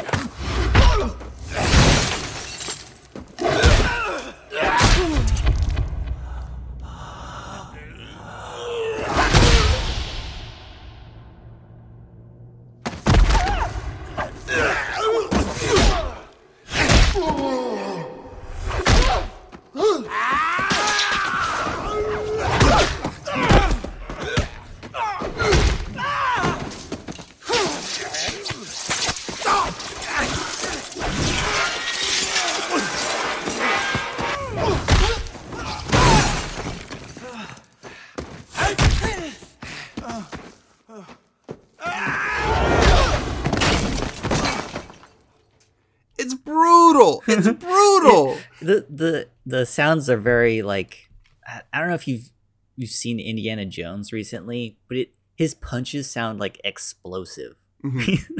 I haven't. Well, it sounds, it's like very movie, you know, it's like very like, okay, we're watching a movie and this is how punches should sound. It's like pulpy, campy, but it works. Well, that's what it is. It's pulpy. You know, it's like the comic books that like Steven Spielberg grew up reading. And same here. What was funny is comparing this to The Raid, because we watched The Raid earlier this year, and The Raid doesn't even sound as impactful as these hits, because with The Raid, they're selling something completely different. They're selling precise, fast punches. So when you hear punches in that movie, it's like very quick. This movie's not so much on that, right? Because they're not fighting a style of martial arts. It's more like a boxing match almost in a way. It's like a comic book fight where like you're seeing these hits in like still frames, I guess. Mm-hmm. I don't know. It's a different kind of fighting. It's a different kind of fighting. Both are it's great. Not about the artistry of this like real martial arts. It's like, all right, this guy's got web powers. Mm-hmm. How's he gonna fight with that? Yeah, and I'm not saying this does it better than The Raid. Like, no. Two different style, two different ways of presenting action, right? But this one really sells the fact, like The Raid sells the fact that these people are fast and very good at fighting. Everyone. Spider-Man is showing that these people are super serumed up. Their biceps are jacked. And if they hit you, they will take out your teeth. You're gonna go through some walls. Yes. but it's eventually they'll start using walls as weapons. But it's like a fight. But I'm almost like, I haven't seen fight scenes like this that are quite as impactful in modern MCU films. I think like Winter Soldier does a good job of selling hits like this. Like Winter Soldier kind of has very similar sound effects and fighting presentation like the original Spider-Man, because like there's a scene where Cap kicks a dude off a ship, and you really get a sense of how strong Cap is in that. But outside of Winter Soldier, I like the brutality of it too. Like freaking Bucky throws the guy in an engine. Jesus. And that brutality is in here as well. And here's the thing too, Spider-Man did it way before. It did it in 2002. MCU started in 2008. That's a 6 years that they could have built on it, and they haven't. Now, granted, the MCU is, well, I don't know why they do that, but the fights aren't nearly as brutal. For the most part, there are exceptions. I think the scene in Civil War between Cap, Bucky, and Iron Man is pretty brutal, but even then, it's not, it's just not, doesn't have the same impact. Do you know what I mean? And that's basically my point. These action scenes have impact. They have blows, and you can't help but kind of just wince a little bit when you see it happening. You know, like when that slow-mo shot when Peter at the bridge, when Peter has like the gondola, I think, and the Goblin comes up and like uppercuts him. You feel that punch. That punch hurts. Yeah. It took he's like holding on to this gondola of children. Oh, I didn't really talk about that part in the story, but the Green Goblin is like making Peter choose between saving Mary Jane and saving like this like these kids on a field trip. Mm-hmm. And then he lets go of them both, and Peter manages to catch them both, but he's like hanging on with one web on the bridge, hanging on to Mary Jane and hanging on to these kids. So both of his hands are tied, and Green Goblin's just flying around on his glider punching him. Oh yeah, constantly. It's I mean, that scene works great because it's putting Peter between a rock and a hard place, and he's getting the shit beat out of him, and you feel every punch. And who saves the day? New Yorkers. which is an iconic scene. Iconic. It's like my favorite line. You mess with one of us, you mess with all of us. And it's really cathartic because the whole movie, part of the movie is selling you the fact that New Yorkers don't know how to feel about this. Like, some like it, some don't. Daily Bugle is using, committing libel by saying that Spider-Man's a villain. Peter feels kind of... Cops want to arrest him. Yeah, cops want to arrest him. He, there's that scene where he's looking at the paper and Green Goblin's voiceover is, despite of everything you've done for them, at the end, they'll always turn against you and stuff, right? So having all that set up and then paid off with the city coming to save him, it's really great. It's really great. And normally, I would call bullshit on the scene like that. You know what I mean? So it's one thing I didn't really like about The Dark Knight. What specifically? When the people reject the Joker's proposition, like the prison barge, and then the other, like, he has that thing where there's a bomb on the prison barge and there's a bomb in the hospital, and it's up to the people to decide who they're going to bomb first, and they both decide not to bomb anybody because the people, they know, they want justice. They know what justice is deep down inside. Do you remember? I remember that. Well, I'll say this. This movie sets up their involvement, the city's involvement with Spider-Man, and kind of what they feel about him a little bit more. The Dark Knight still does a good job, though. The Dark Knight still does a good job. And it does show that they are willing to, like, they think they're willing to do what it takes to survive. But really, they don't, because they're scared. Like, that's what I got from that scene. I love that scene, by the way. I could kind of see that point, but I still think it was done really interesting. And it also just, the suspense was too high. So the fact that they pulled away from actually pulling the trigger on the bomb, just like, oh, thank God. You know what I mean? Like, just restored my faith in humanity for a second. I don't know. I think they would have pressed the button.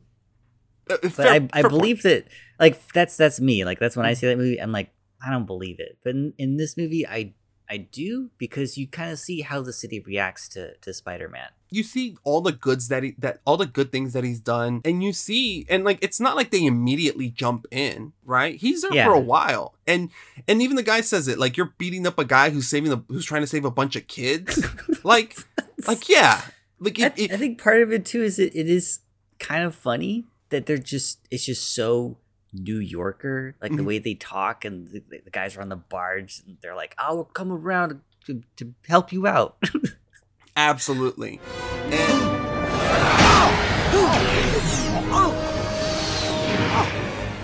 might not be a dumb guy, I got a little something for you.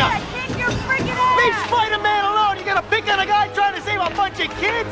Oh yeah, I got something for your ass. You mess with Spidey, you mess with New York. You mess with one of us, you mess with all of us.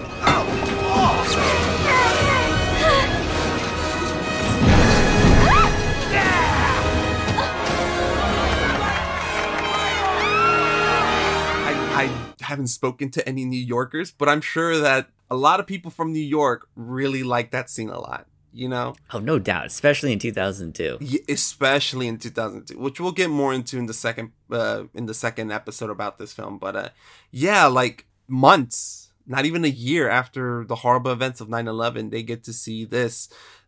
One of the greatest superheroes of all time needing help, and the city comes through for him, you know?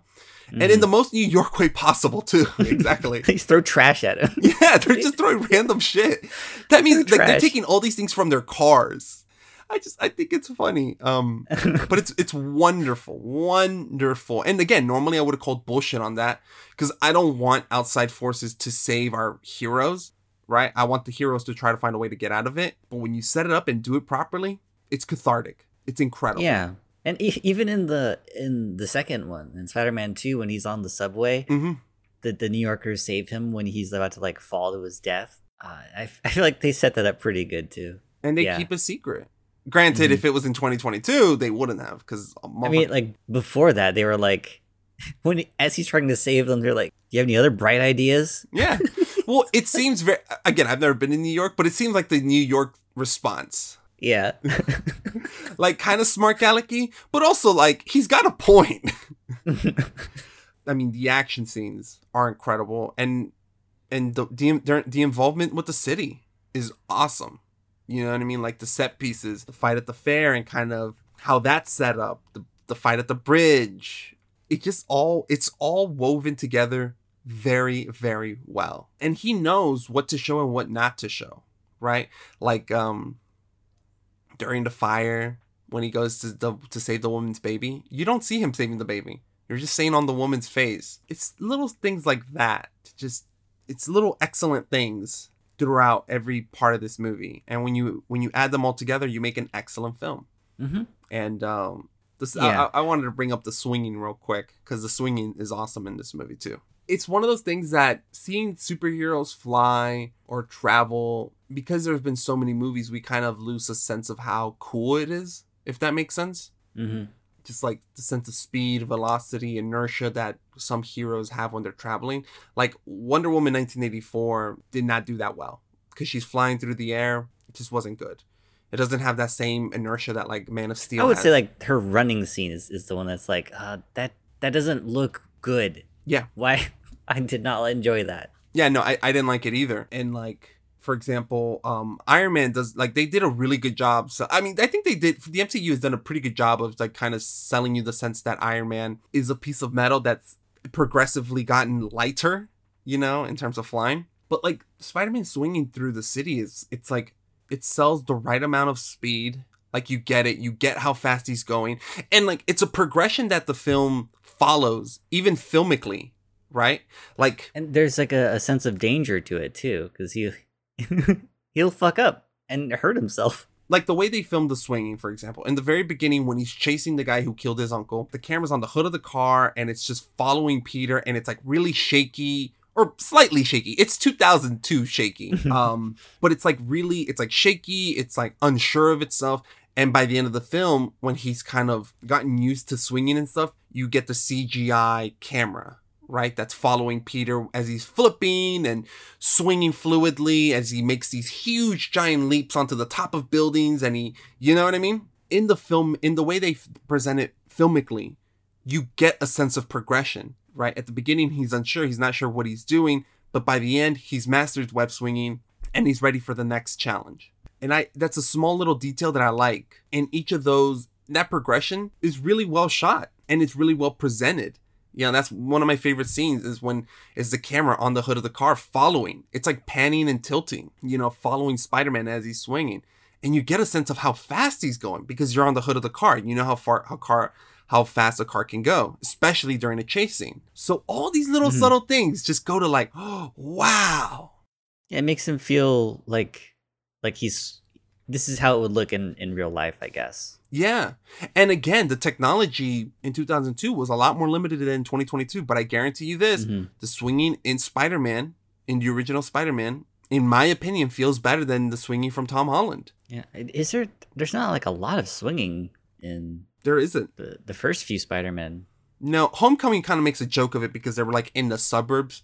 Far From Home a little bit. No Way Home does a good job of it. Like, especially in the beginning, like you get a sense of No Way Home was where they really got swinging down for Tom Holland Spider-Man. Like when they're swinging in the subway, when they're like swinging at the Statue of Liberty, like you really get a sense of it. But hey, man, Sam Raimi mastered it 20 years ago. So that's all I'm saying. Yeah, I think they did it in the animated one pretty good. The Spider-Verse movie. Oh, yeah. Because it's something that like he's not really able to do until later on in the movie. And I think there's someone even said that like the way that Miles Morales is animated is different at the beginning towards the way he's animated towards the end, right? Like he's only at 15 frames or something, and then by the end when he's a more complete Spider-Man, he's at 24 or something like that. And that's what I love. You had you've had incredible filmmakers who need to show the progression of Spider-Man and his swinging. One of them, Raimi, does it with a less fluid camera, a little bit more shaky. The animators do it by reducing the number of frames that are present and slowly ramping it up until the very end when he is Spider-Man. Incredible. I love it. Ingenious, subtle little detail that you may not notice, but you feel it when you're watching this movie or those movies. You know what I mean? Mm-hmm. It's great. I mean, I've been slobbering over this movie the past hour. I don't really know what hasn't aged well. Do you know what I mean? Like a line or so, but even then, it's not the worst thing. Some of the CGI, yeah. There's the suspension of disbelief that like these kids are high schoolers at the beginning of the movie. Well, I will say this: Kirsten Dunst was 18 in this movie. Yeah, in 2002. Yeah, she was 18. Was Tobey Maguire and James Franco? I don't know about them. I think they're the problem because when the teacher is scolding them, it's like they're the same age. What are you doing? No, I bought that Toby was I still believe that he's a teenager in this movie. James Franco, maybe. Ain't no fucking way Flash Thompson. He was a teenager like 10 years ago, or not 10 years ago, but like 7 years ago on Freaks and Geeks. Oh yeah, but even then he looks old. James Franco just has like an adult face. Do you know what I mean? Like he just doesn't look like a teenager. Even on Freaks and Geeks, he doesn't look like a teenager. I'm glad it doesn't linger there too long. It's like I feel like halfway through the movie they're not in high school anymore. It's only for like a few scenes. Like slightly a little under half the film, and that's one of the when you're showing actors, casting's really difficult sometimes because how do you go around this issue, right? Like, okay, we want to cast someone younger, but not too young because they need to be like, you know, they need to be able to act well. Yeah, and I think the movie is like growing up, right? Like he's in this transitional period between leaving school and going into professional life, going into college and stuff.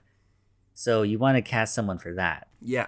So it's just like a thing that was, I think, more common in like the early 2000s and late 90s. Like you don't cast teenagers for high school movies. That's just not something that you did. Well, I will say it's still something that Hollywood still hasn't figured out yet. Because some people have casted younger, but sometimes people just, like Euphoria, none of those motherfuckers are 18, 19. They're like 25, 26. Zendaya's like 26, 27. And Zendaya's 27? No way. I think she's 26 or 27. I'll tell you this. Zendaya's 25. Okay. You graduate high school at 18. That's 7 years later. There ain't no these motherfuckers are not the cast in Euphoria are not in their teens. They're all grown people. But but to the show's defense, it does sell that they're teenagers pretty well, I think. You know what I mean? Like I know that Zendaya's a woman, but while you watch the show, it's like, well, no, I mean, I know she's a woman, but she's playing the part well. Like I could buy it. It's not like I'm harping on it too much. And that's kind of how I feel with 2002. Flash is not a high schooler. He looks like he's in his 30s. Flash Thompson. Joe Manganiello.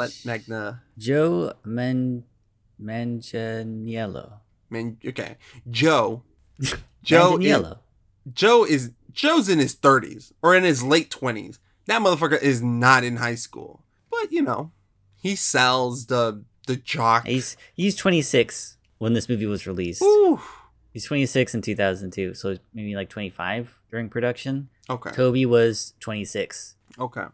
Yeah, there ain't no way that I bought Flash Thompson being, you know, like Joe. But, you know, he plays the jock, smartass pretty well. Yeah, it's very fine because it doesn't linger there too long. It's just kind of like okay.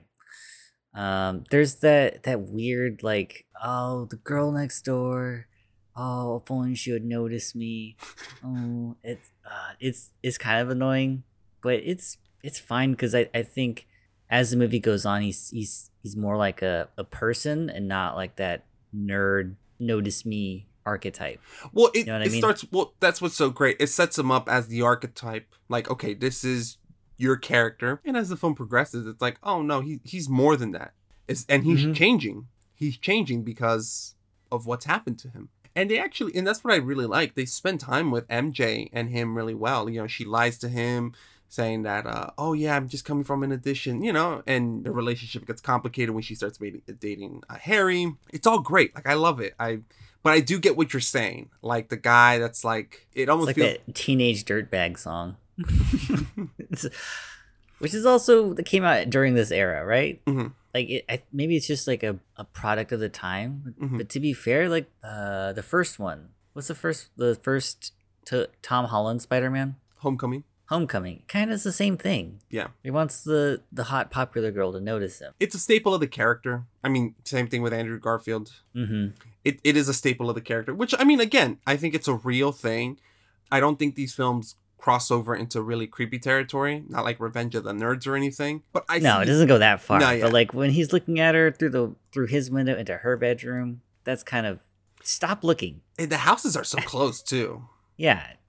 At least close the blinds. Like, you know that you're not supposed to be doing this. Yeah. Again, yeah. I feel that 100%. And little things like that, you know, that are like, okay, you know. But, I mean, you could say 2002, different sensibilities, or just... I think now we're more aware that, like, hey, that's kind of problematic behavior. Yeah, exactly. I think since this movie's come out, we've kind of reevaluated what's cool and what's not cool in terms of all these things, right? Relationships, kind of things that you should say, jokes and stuff. And, you know, we've become more aware of it. And I will say this, Spider-Man has adjusted to that. They're still funny, you know, and they're not like being raunchy for no reason or anything, if that makes sense. Right. Yeah. And all that stuff is towards the beginning of the movie. Mm-hmm. And that's the part where I'm like, when am I going to when I was watching Selena, like when Como La Flor, they start singing the song, I'm like, all right, I remember why I love this movie now. It's that like weird, like, is this movie as good as I thought it was? When does it get good? And it you know, after he gets bitten by the spider and stuff, like I'm reminded why I love this movie, why Tobey Maguire Spider-Man's my favorite, why it gave me a reason to be excited for Doctor Strange and the Multiverse, because Sam Raimi's directing that. So we're going to see some really cool shit from a very visual, a very funny director. You know, I was talking to Chris, and he said that in terms of the story, he's kind of interested where that happens, but he says that he's more interested in Sam Raimi directing because he wants to see how much of his style does he retain in the MCU machine, if that makes sense. And I think that's a really good point. Sam has a very specific way of filming things. How much of that is he going to retain in Doctor Strange? Hopefully, it's a Sam Raimi film, but that does beg the question: how much of it is, you know, how much of it did he had, and how much of it was taken away? That's something that I'm curious about. It is something that I'm curious about as well, but I'm not as worried about it as I would before. Because before, if you remember when Edgar Wright was going to direct Ant-Man, there was a difference between his vision, what he wanted to do, and what the studio wanted to do. And I think that happened for a lot of the Disney, like Star Wars movies, it happened. For the Marvel movies, it happened there. I feel like as time has gone on, as they've like run the course of they're doing things this certain way, with WandaVision being as weird as it was, with this cool stuff they're doing with The Mandalorian and stuff, I feel like they've let their directors be more of themselves than before. Mm-hmm. And I don't think Sam Raimi would go back to make Spider-Man 3 again. You know what I mean? Yeah. So I'm feeling hopeful. I'm feeling like it's going to be a good thing. I think we're going to see the old Sam Raimi back. I think we're going to see some really visual... Doctor Strange is magic, you know, and it's a multiverse. All kinds of crazy things can happen. You're not bound to reality at all. And what makes me really happy is that he's gone on, and Sam Raimi has gone on to say that Doctor Strange is like his second favorite hero. Spider-Man is his first, but Doctor Strange is the second one. And if you remember, he includes like a little Doctor Strange cameo in Spider-Man 2 when they're trying to name Doc Ock. Doctor Strange? He already exists. or no, yeah. It's like, great name, but it's taken. That's the line. That's what it is. So yeah, I do agree with Chris. I'm curious about that, but it's really interesting because somehow some part of that reminded me that something you said that didn't age well was Toby's head on a stunt double's, a stand-in's body. when he gets bitten. Yeah. The skinny guy, right? Mm-hmm. I didn't think it was that bad watching it, replaying it. Did you think it was bad? I was looking for it because I remember the shot of him like looking at himself in the mirror, and he's like his muscles. So I'm like, well, there must be a before for that too. So I was looking for it, and it doesn't look great, but it's so brief. It's in one shot. It's fine. It's not as bad as Captain America in the first Avenger. That looked kind of bad. Yeah, and I was like, and that was throughout the movie. Yeah, granted. And to be honest, I'm not too crazy about that movie at all. Same. I think it's one of the worst ones. I haven't seen it in a while. I've only seen it once though. I mean, all the ones that are my favorites, I've gone back and rewatched.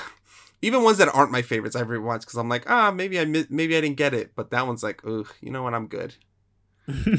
But yeah, I mean, however, to be fair to that movie, this movie, it only briefly touches on it, and it only has to briefly touch on it. Captain America has to set up the fact that Steve Rogers is physically a lot weaker than everyone else around him. So tough, and CGI still wasn't 100%. So, you know, it's a tough balancing act. I won't hold it against both those films. You know, like it's just something that dates it. Yeah, it dates it, but in the end, and I feel like they had the wherewithal to know that okay, this doesn't look great, so we're only going to keep it in for a little bit, just to like give you just an idea of what we're working with, so that when you see the transformation, you'll be like, oh, okay. Yeah, so, Cap couldn't get away with that. They just couldn't, right? They can't show you. They had to go about it the way they did. So no fault to them. But I mean, outside of that, I mean, the cameos, the story, the characters, the cameos, the action, the swinging, the comedy. I really don't see much. Still really good. I don't see much that has aged horribly or badly. Some things have aged, but I think the bulk of it, the sum of its parts, have all aged well. And the pacing, it's paced incredibly, in my opinion. You know, he gets once we get through all the high school stuff, it moves very, very well. Yeah, and then you've got action beat, romantic beat, comedy beat, and you're moving. And at the very end, you get the big old explosive action scene, and then it ends. It ends with with the funeral, like right a few minutes later, and it's like, all right, we are not wasting time. And I don't mind movies that take their time. You know, No Way Home is pretty long. It's like 2:28. Even that movie kind of moves pretty quickly for everything that it has in it. But I love this movie. Yeah. I love this movie. Yeah, and I still love this movie. I was telling Chris, this is my Star Wars. You know what I mean? Like 100%. This is my Star Wars. And look, Star Wars is Star Wars, right? But I never saw that in theaters. Right? And I grew up with the VHSs and I love them. They mean a lot to me. But Spider-Man was the one where I went to theaters. I saw the teaser. I got hyped for it. I saw it in theaters multiple times. It blew my mind. I'm still watching it to this day.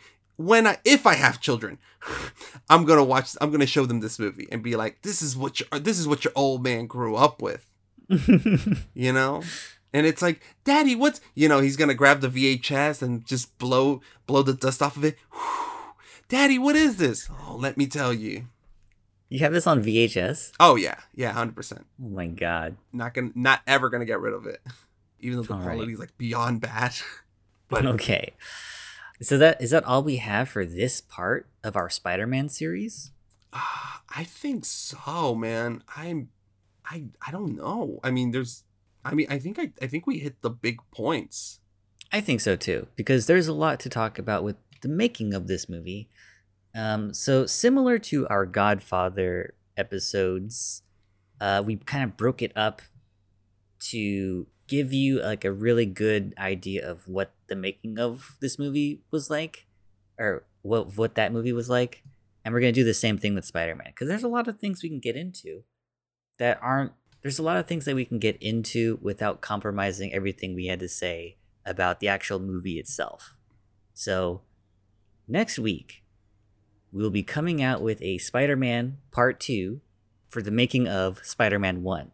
I know it's confusing, but please Trust us. It's gonna be great. And really what we just want to do is we just want to give this movie, like, you know, because it's a big movie. It's a huge movie. Not just for what it is, but for what it meant. Right? I mean, this movie was following in the footsteps of X-Men, and this movie made comic book superheroes cool. Remember how uncool they were? You probably don't, because that was a long time ago. And yet Blade was cool. Huh? Blade was cool. Blade was cool, but little kids weren't talking about Blade. They were talking about X-Men and Spider-Man, and sometimes Batman. But I mean, these movies, X-Men, Spider-Man, they were really like ahead of the curve, and they did it so well, and they set a precedent for an industry that was looking for the next big thing. 20 years later, Marvel is bringing people back to the movie theaters. We're in a pandemic still, and what's bringing people to the movies? Spider-Man, Batman, right?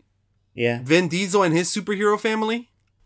So yeah. So there's a lot to talk about there. There is something I did want to say. I totally forgot about this. I wanted to bring it up.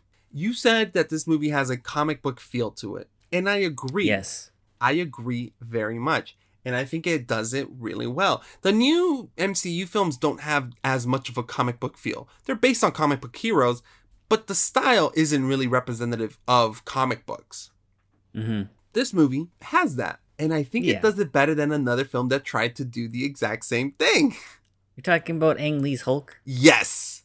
Dude, I love that movie. That movie's I don't awful. Care. No, man. It's way better than the other one. Oh, the Incredible Hulk? Edward Norton one. I don't know. I saw that movie a long time ago, and I preferred that one. I saw Hulk a long time ago, and I remember that movie being goofy as fuck. And I remember really it has the actual panels. The actual panels. And it looks horrible. It looks horrible. I was a little kid when I saw it, and I loved it. So maybe it's something we could revisit, because I think that movie was way better than the Edward Norton Hulk. But I remember just how goofy the comic book slides and transitions felt, because the movie was it felt like it was trying to be more than what it was, right? Like it wasn't trying to be silly or funny and heartbreaking and all these different things. Like it felt like it was trying to be existential to a certain degree. But then adding the comic book transitions just didn't work. But this movie, because it's campy, it's all of these things, it pulls it off well. And they're not even real comic book transitions. Do you know what I mean? Like, it's not like you have the panels come in and stuff like that. It's just like the focusing on the reflection of Spider-Man's eye and seeing the Twin Towers and stuff like that. Mm-hmm. Things like that are part of that have a comic book sensibility. I think this is the first Marvel movie to have that, like, the page flipping in the very beginning with Marvel. You know what I mean? Like the comic books. It's the first one that I'm pretty sure it's the first one that did that, because I went over Blade and I went over X-Men and they didn't have that. Oh, really? This movie did, and I believe the first Iron Man used the same thing. Yeah, the first Iron Man doesn't, but I'm telling you what. I'm telling you what though. Dun, dun, dun, dun. You know, with the movie versions of the comic book characters. Man, I'm telling you, this movie was the first step for mankind. The first step for the MCU, not mankind. Mankind, damn it. But just a little brief thing that I wanted to get into. But yeah, on our second part, we're going to be talking about the making of this film, because there's a lot of crazy stuff behind it. What this film meant to New York right after 9/11, and what it meant for the film industry going forward. Because it's 20 years and we're still talking about superheroes, and they're not going away anytime soon. For better or worse. For better or worse. So, thank you for listening. Come back and listen to our second part in a week. We'll see you then. See ya.